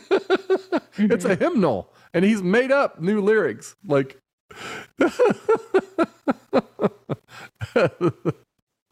I loved it. And then it cuts away to the hotel, and the Dozies are showing up, right? And Michelle's at the desk, and this old man, this is the old man is the one that killed me. He's like, "Are you French?" He's like, "Yes," and then he's like, "Don't talk to me like that, Frenchie. If I hadn't come over in World War II, you'd be speaking German right now." He just laid into Michelle, and Michelle didn't do anything. Yeah, he just laid into him for being French. You know what? This is exactly why Michelle is how Michelle is. Like that happens, and it almost explains a little bit of Michelle, where it's like, yeah, I'm not going to make the effort to be nice because sometimes I just get handed this. There's nothing I can do with this guy. He's a total dick. Yeah. And then shortly thereafter, Emily pops up, and Lorelai's like, "Mom, why are you here?" She's like, "I've been banished from my own home. Gran has, She's redecorating the place or whatever. Right. And no, she's preparing for a meeting of her friends that night. Yeah. So Lorelai can't be there. So Emily can't be there. And so then we go, and Jess hasn't called again, and Lorelai forces Rory. She's like, "You have to get out of the house. You can't stay. You're going to be the guy, nights girl, in a row. You not can't Friday, Saturday. Yeah, you can't do it 2 nights in a row. There's a hockey game. Go to that. Lane's there. And so this sets up probably the funniest thing I've ever seen, which is Kirk being a hockey announcer, and the first thing he says, and this may not catch you because you don't do sports, but no, I don't. He says, 3 minutes to go in the first quarter. Period. This one has periods. Yeah. Well, why that's funny is that hockey is divided into 3 periods of time. Okay. Yeah. So it can't be a quarter because that would be 4 periods of time. Yeah. It's in 1, 2, 3. Yeah. We're in the third period. 3 periods because there's not 3. It would be thirds. Maybe you could say that, but not quarters. So the first thing he says that, and he gets all hung up on the period thing a couple different times. Which I'm like, so basically from the get-go, as we hear Kirk as an announcer, we know he doesn't know jack shit about hockey, right? What I love about him is he starts saying where the puck is about to go, right? And Dean has to go over there and be like, "Hey, Lan, listen, the guys, a lot of the guys, not me, mind you, they're saying they're going to kick your ass if you don't shut up." So they're going to rip your head off. And he says, and then Kirk goes, "Okay, I'm gonna, tone it back now." Or something. He immediately changes his until the game's over and they've lost. And then he says, "Well, they didn't make the big victory happen after their first trip to the regional semifinals in 40 years. They probably won't be back for a long time. Some of these people will probably be dead before they make it back again." I know I will. So at the hockey match, Rory is up there with Lane, who's with her Korean boyfriend, who's not really her boyfriend. He's talking to his girlfriend the whole time on a cell phone. Yeah, and then the girl that he's talking to, like his real girlfriend, is like getting jealous, right? Like, right. And so's Dave. At some point, they're in the snack line, and like she's on the phone with this guy's girlfriend, and she's like, "No, he's a really great guy. Like, I understand why you like him, but like, I don't personally like him because once again, I have a boyfriend, and this one's yours, and I have one of my own." And like the girl starts yelling at him, and she's like, "No, I'm not saying that like he's ugly. I'm just saying that like I have a okay." Like, yeah. Well, then of course Dave and Zach and Brian are playing the gig over at Mrs. Kim's, right? And so they're on their set break, and Dave runs over to the hockey rink just so he can say hi, and she realizes that he got jealous too. Yeah, like, aw, that's really cute. Yeah, I've never had a boy be jealous over me, right? And then they run into Lindsay, who is like a friend that we've never met before, who used to go to high school with Rory before she moved to Chilton, and who is now very cold to her. And she tells Lane, and Lane's like, "Well, I didn't really keep up with her. You know, she was your friend, not mine. You know." And and then she sees Dean and her kiss in between. She's like, periods. "Oh, that's why." Like, that's why she was cold to me. She's now Dean's new girlfriend. Yeah. So, and then Emily, we go back over there, and she catches Gran kissing some old man, and she decides that she's going to use it as leverage a little later. Here's the thing. She was like, "Oh, I'm going to use that as leverage," and then she's like, "No, I won't." And then Gran starts talking shit, and Lorelai talked her out of it. Actually, yeah. So Lorelai talks her out of it, and she's like, "Okay, I won't use it." And then Gran starts talking shit in front of everybody there, and Emily just can't help herself. She blurts it out in front of everyone. And she was kissing a man in a tracksuit. Yeah. Yeah. And Richard's like, "Was he really wearing a tracksuit?" And he starts laughing, you know, like. Because the idea of Gran kissing someone in a tracksuit is very funny. And then. And the idea of Emily hiding in the bushes makes him laugh even more. Well, and then what happens is that, you know, Emily and Gran have a heart-to-heart. And I think that this is kind of an important moment because it's like that hint that Gran and Emily are doing this thing that Lorelai and Emily kind of need to do too, right? So basically Gran is talking about like missing her dead husband. And Emily says, "Listen, I miss my husband all the time. He's working all the time. There are very few things I have, and you keep taking them away from me. So like, stop." Yeah. And they find sort of, it feels like they're going to find a truce. Yeah. Somewhere in there. It's not like they walk away friends, right? It's like they walk away with like a little bit more of understanding for one another. Yeah, that's it. Kind of like Paris and Rory at first, right? Yeah. For sure. So when we go to the big one, which is the next one, this episode we're waiting for the mail because we're waiting to get our college acceptance packet, right? And Kurt comes up and he starts going through, and he's like opening his own mail at the box. He doesn't pre-sort the mail. He just got it all stacked in a bag, and he's like looking for he looks through each piece to figure out what needs to go in their box, and then he goes to the next house, which is ridiculous. Like, and then like a little later, Kirk is in the in Dosey's Market in the floor with the mail. And people are getting pissed, right? Right. That cracked me up. He's like slapping their hands as they try to reach for the mail. That's a federal offense. They're like, "It's mine." As if he wouldn't be totally fired for doing what he's doing. Yeah. So anyway, they're going to have a speech contest at Chilton. And Paris wants to beat Rory, but Rory doesn't even want to enter until Paris mouths off to her about it. And then Rory gets this light in her eyes, and she's like, "I'm going to destroy you." Yeah.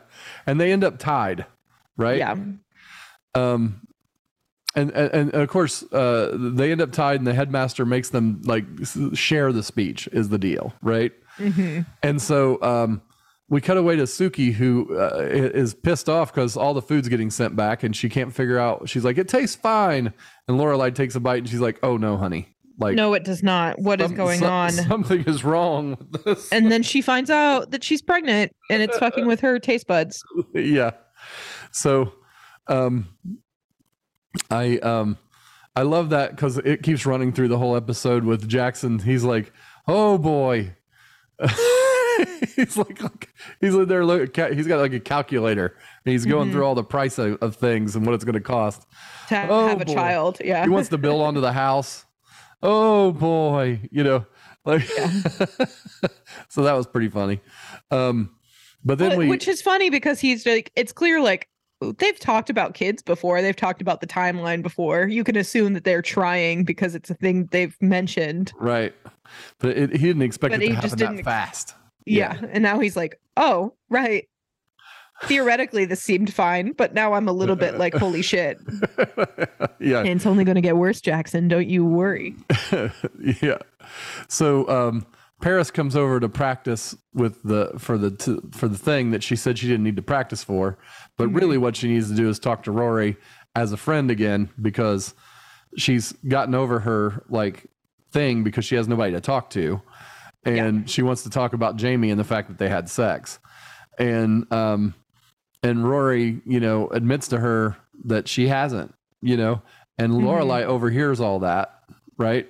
And then acts like she came in after it. Yeah. Right.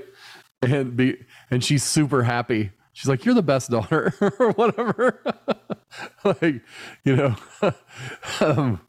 so that like, that sometimes was, parents say things and you're just like, okay, Lorelai, like, you shouldn't praise her for not having sex over some other girl. That's not okay. Yeah. Well, I mean, but she also, like, she was so afraid that she, would do what she did, Yeah. So we go to the actual speech and Paris is very late and she doesn't show and Rory's a little freaked out.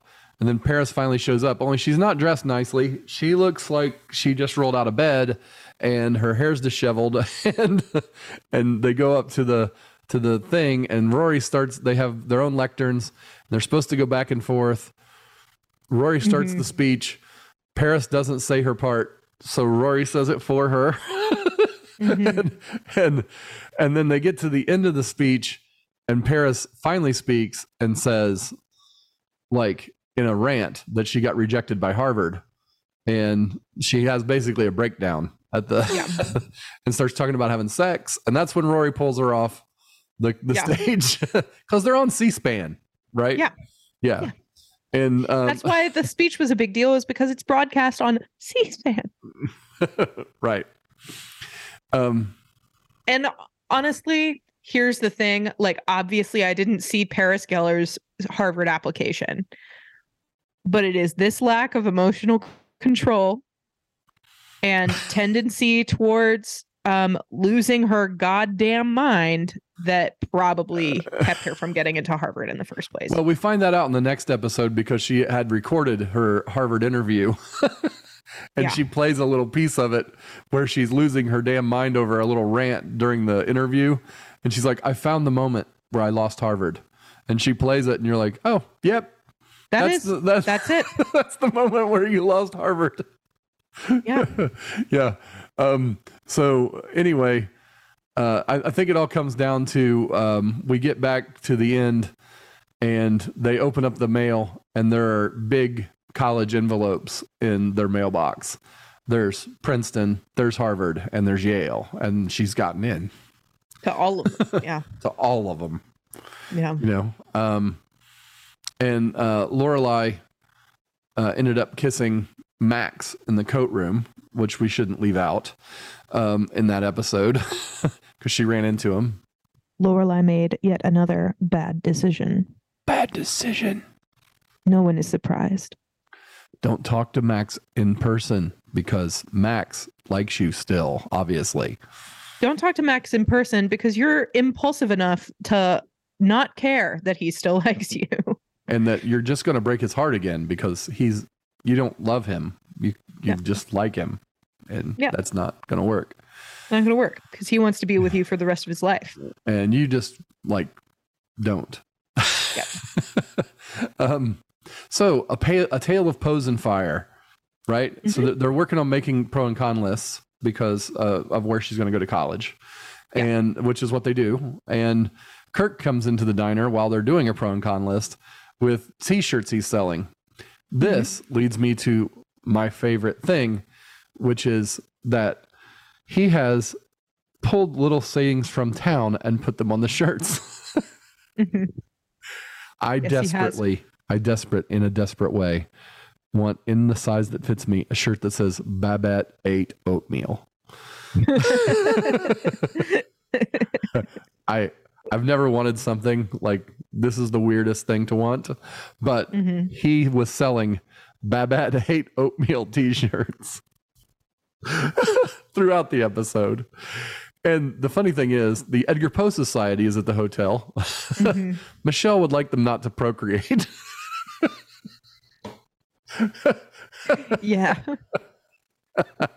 Michelle has a point. I love it when they're at Miss Patty's and they're performing the guys performing the Raven, and everybody's like, "When's this going to be over?" You know. And then the next guy comes up and she says, "We get an opportunity to compare and contrast two different presentations of the Raven," and it's like, "Wait, we're going to see it again?" Twice. Yeah. And then outside the place, this is another great Kirk moment, right? Outside the place, Kirk is selling shirts, and one of the Poes comes out, one of the Edgar Allan Poe people, yeah. And Kirk asks him how to have a career as a Poe. He's like, "Well, it's really not a career; it's just a hobby. You know, we like to do this on the weekends." He's like, "Yes, but I want to know, how do I have a career as a Poe?"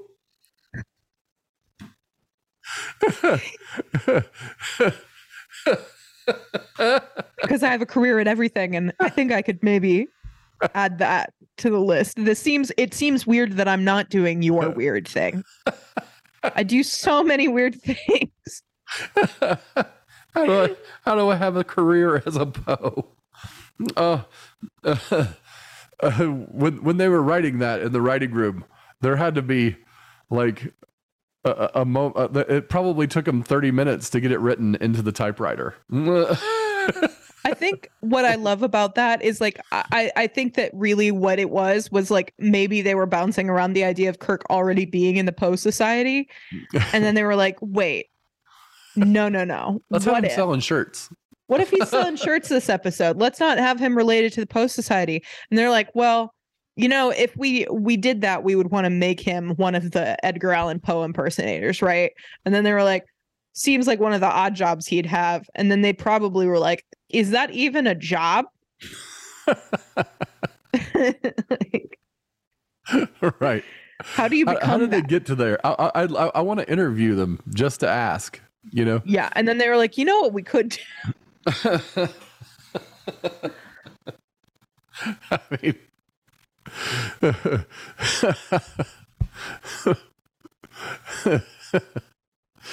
oh my God.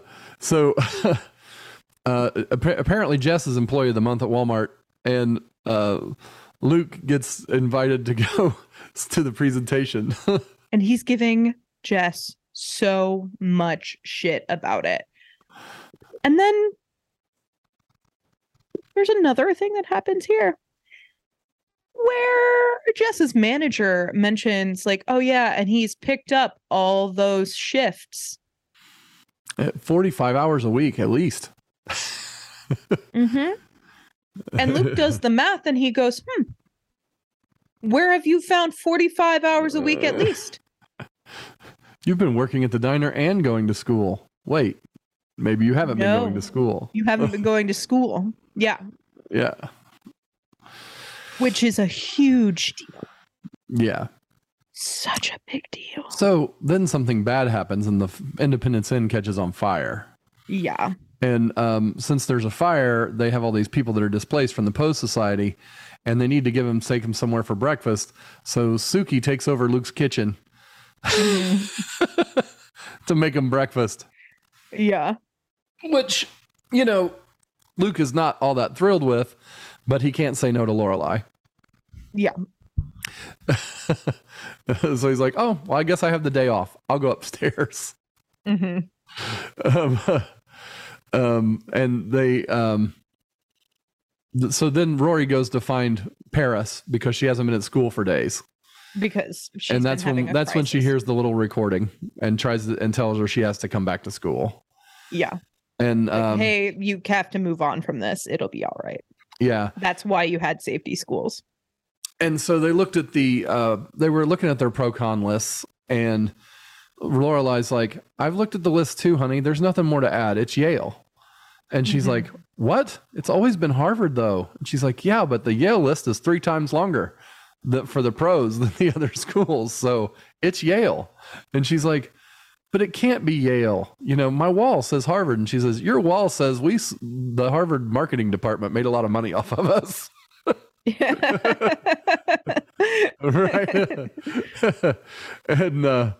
And she's like, are you sure you're okay with it? You were the one that was against Yale or whatever. And she's like, yes, it's the right choice. Like, it doesn't matter all of that stuff. The right choice going forward is all that matters, you know? Like, do I want you to have a harder time in college just because of some age-old vendetta? No.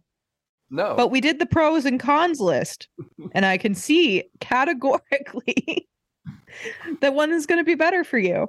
And the main reason is because it's closer, you know? It works out better. Well, it wasn't just that. The journalism department is better too. Was better for her, right? Like it offered a lot of the things that she wanted, like and a lot more of the things she wanted. Well, that was like I remember a similar. Obviously, it wasn't fucking similar. It wasn't accepted. I didn't even apply to Harvard and Yale. But similarly, one of the things that I did when I was looking at colleges was I visited IU and I talked to one of the professors of their journalism department. And part of the reason I didn't go to a school that costs like $30,000 more a year is because when I was talking to them, they said that they were rebuilding their media school. Like from the ground up, the entire media building was being reconstructed. So for the first 2 years of my degree, I would have been going to classes in a construction zone. And then I looked at the plans for what they were doing with their media department, and they were just bringing it up to the standard that Ball State's media department had been in for the last 10 years. Well, they were trying to bring it up to that standard. Yeah, but they were basically like Ball State, the college I went to, has like a multimedia journalism fully functioning newsroom where like the like newspaper, magazine, public access news show, like a podcast network, like every student journalism outlet except for like WCRD, the radio station, lived within that one United Media Lab. So like that program had an intense amount of resources that the one at IU was just now putting into place. And basically, it wouldn't even be like a comparable standard of media school for like multimedia journalism for another 2 years. And then it would have just been kind of like comparable. It would have been starting, actually. Yeah, I mean, it would have been like the beginning of a program. And so it was like that. And I talked to one of the professors on campus that had taught journalism there for years. And I specifically asked him about like 2 programs that I knew Ball State has had for a very long time. And it was basically their immersive learning curriculum, right? So like at Ball State, where I ended up going, a big part of their curriculum is like you're being taught by past journalists, like from NBC and like all these different newspapers, and most of your professors have been in the field for like they did the practical application. And part of your degree is a required immersive learning for an entire year. You have to do like, I think it's like 9 credit hours 1 year of like this immersive learning curriculum. And that was important to me that I like actually made like real world connections, because college is fucking expensive. And if you don't make connections in college, you're wasting money. So I asked the IU like head of the journalism department. We had like a one-on-one meeting in his office. And I remember asking him, like, well, so one of the things I've been looking at Ball State is that they do the BSU at the games where you go and cover the Olympics for the summer. Does IU have programming like that? And he was like, what do you mean? Like, we have study abroad. And I'm like, I'm not talking about study abroad. I'm talking about like immersive. Like, is there an immersive journalism program where I'm going to be guided for an entire semester in like a real world environment? And he was like, not particularly. Like, you can do that on your own, I guess, like an internship. And he like didn't even know what I was talking about. I was like, yeah, that doesn't sound like it's worth $40,000 a year. I don't know. Like, yeah. So I was like, you know, I had a lot of like, I remember my radio and TV professor specifically was like, well, IU is a great school. Like, it's world renowned. Like, you leave Indiana, nobody's going to know what Ball State is. And I remember being like, I don't really give a shit. I was like, I don't think I'm willing to pay that much more for a name, you know, like, and especially, you know, I was like, I think my prospects are going to go a lot further if I have like practical connections than if I like, I'm just going off of the name of a university. Like, their alumni network isn't going to be so awesome either because my program is, you know, the thing is that Ball State's name in that field is a lot better than it was 25 years ago. Yeah, you know? For sure. And that's because, you know, David Letterman went to Ball State, and David Letterman has been, you know, huge for Ball State's image. Well, you know, it's like he said, any image. I mean, he's Ball one of the State biggest University stars ever, to you know? President Obama, like former President Obama. He was in an interview and he was like, "So you went to Harvard?" And President Obama was like, "Yeah, where did you go to college?" And he goes, "Oh, I went to the Harvard of Muncie. I went to Ball State University in Indiana." Well, you know, I mean, David Letterman is one of the all-time biggest TV stars. Yeah. You know, like, it's, you know, there's an echelon that he reached that is, you know, just the very top, you know? Yeah. and that presence that he's brought to the school because of it is, you know, just very influential. Well, and so we talk about you know, we had a lot of history of journalism courses, or they used like practical historic examples when they were teaching our courses. And like Edward R. Murrow is a name that like any journalism student knows.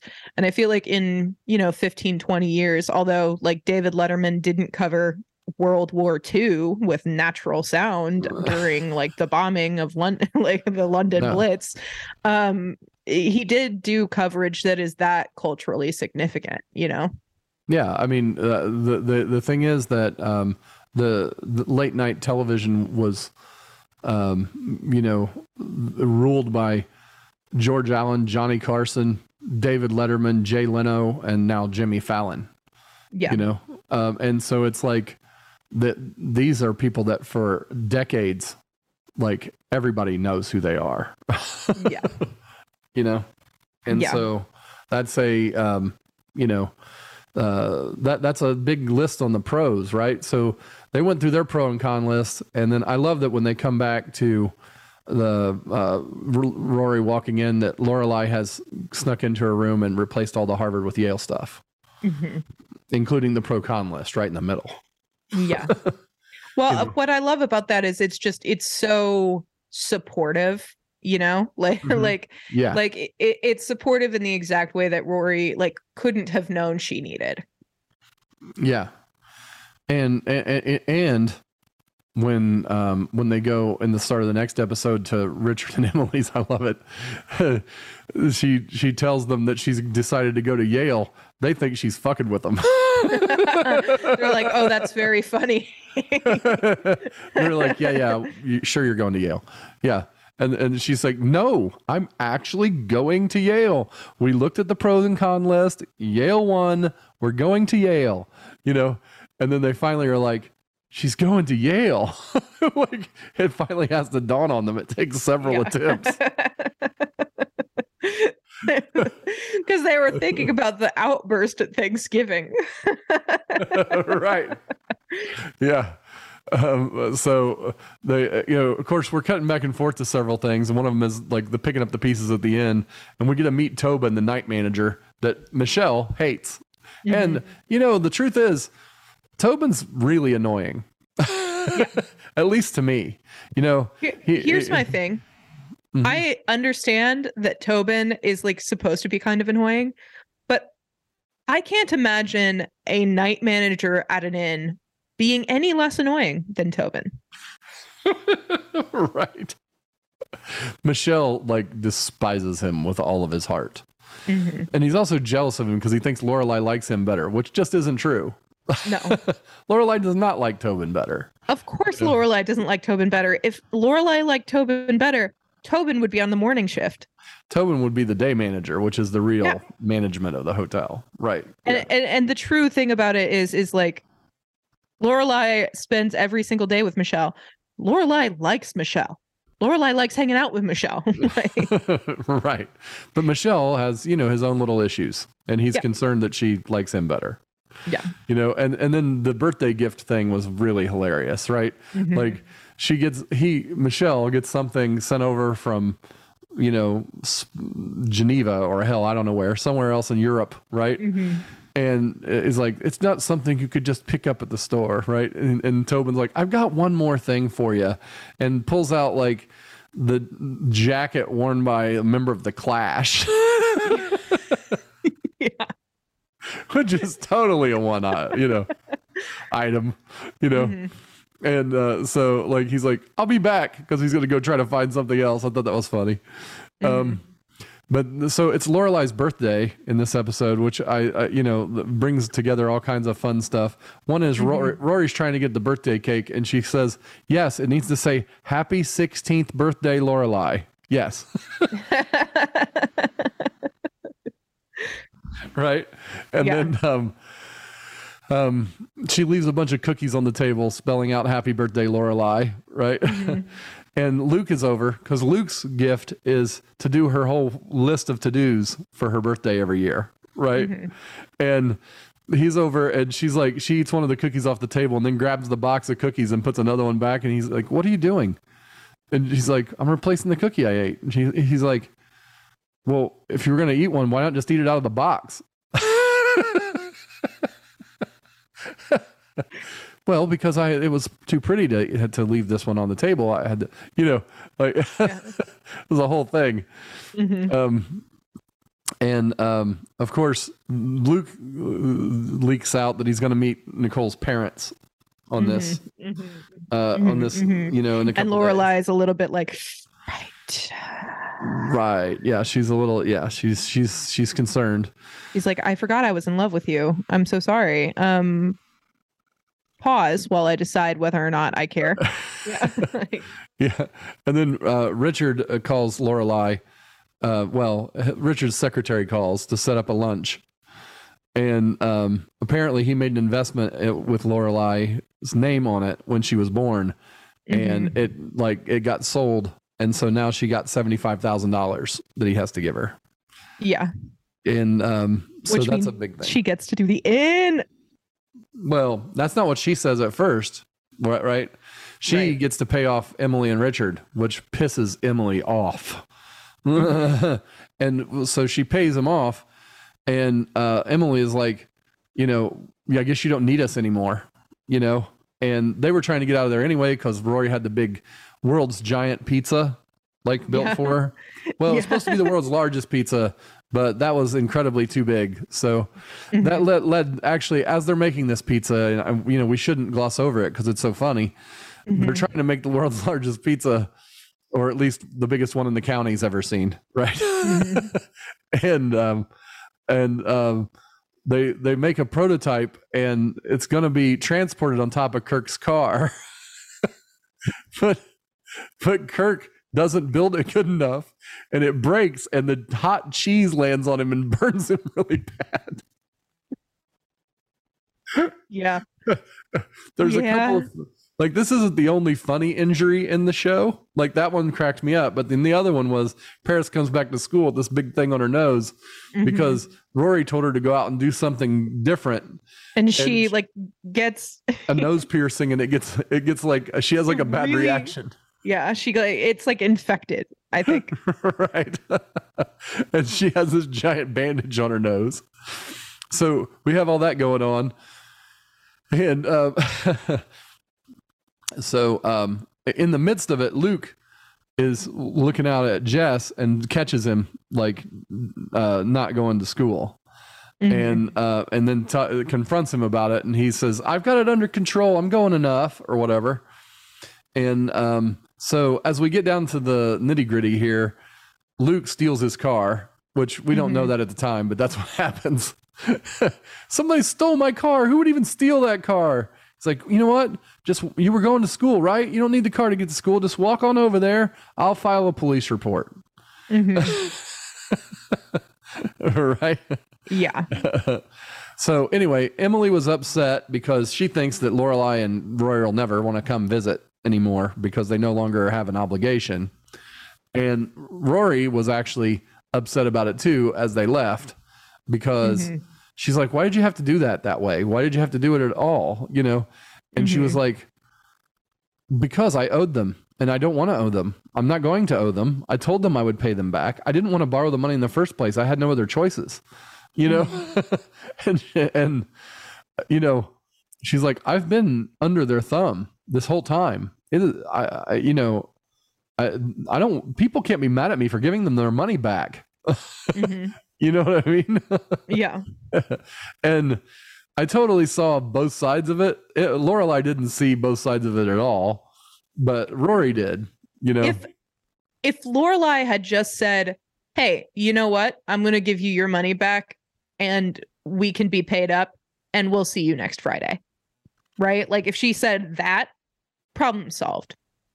But she didn't want to come every Friday. No. It doesn't mean she won't come, but she doesn't want to have to come every Friday. That's basically what she's saying. You know, she is saying that, like, she really is, because she really doesn't want to. Like, it's a pain in her ass to come there every Friday. You know, and so, you know, I understand. I mean, you know, it's like coming every single week and never being like, you know, her problem is that, you know, she doesn't recognize that, hey, you don't have to go every week. Now that you're not obligated, you could actually call and say, "Hey, you know what? I've got this thing this week. We're not going to come. We'll be there next week." Right. And instead, but you know, instead she's like, nope, she's going to hold it over my head every time. So now, you know, I just want to be out of the obligation. You know what I mean? Yeah. And it's like, you know, it's okay to come and steadily have a setup time. It's fine. Then you just, if you can't, you cancel. It's not the end of the planet, you know? But it would be, because Emily couldn't quite handle it if they canceled. You know? But I do love that they turn around after they finally get it solved, and there's a fucking crane bringing in the pizza. Well, we can't do it on Kirk's car. You know? It was huge. She's like, "What is that?" She's like, "That's the world's largest pizza." Almost. That's amazing. Wait a minute. What happened to Kirk?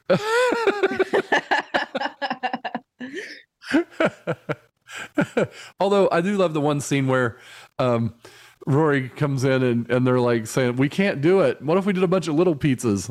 And Rory goes on a rant like, "No, we couldn't do the world's biggest pizza because that's just ridiculous. But we could do a very big pizza, and that's what we're going to do."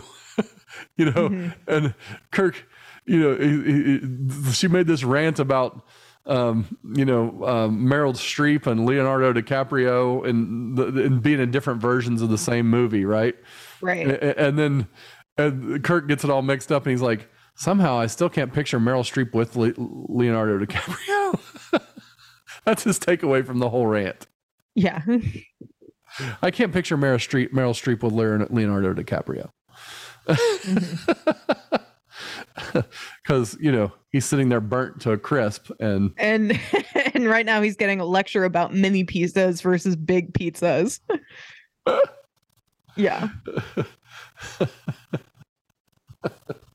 He tried to build a structure on top of his car and it wasn't quite structurally sound. I love that it was not structurally sound in a way that had a specific, drastic, and painful impact. Well, of course. Kirk was doing it. Jesus. Yeah. Kirk. So that's it for this week. It is. And but thank you guys for listening with us. You get to watch more episodes this week, Bailey. I do get to watch more episodes this week. Are you going to be able to record next week? Yeah. I would prefer not to, if that's all right. Oh, okay. Because I have that night train. Well, I won't have visitors, but I will have to leave for the night train. And I'm on the night train. Yeah, like I'll have to be prepared to go get that train. So I think we have a week buffer, so we should be okay. Okay, well that's good because the Sunday after that is Christmas. Yeah, well, we'll land in that general vicinity. We're always a couple weeks behind here at Family Rabble. Yeah, production time and such. Yeah, but that's cool. All right, well, we will chat next 2 weeks from Sunday. I love you. 2 weeks from Sunday. I love you. Thank you for being a part of the Family Rabble podcast with Joe Shelton and Bailey Shelton. Join us next time for more fun episodes.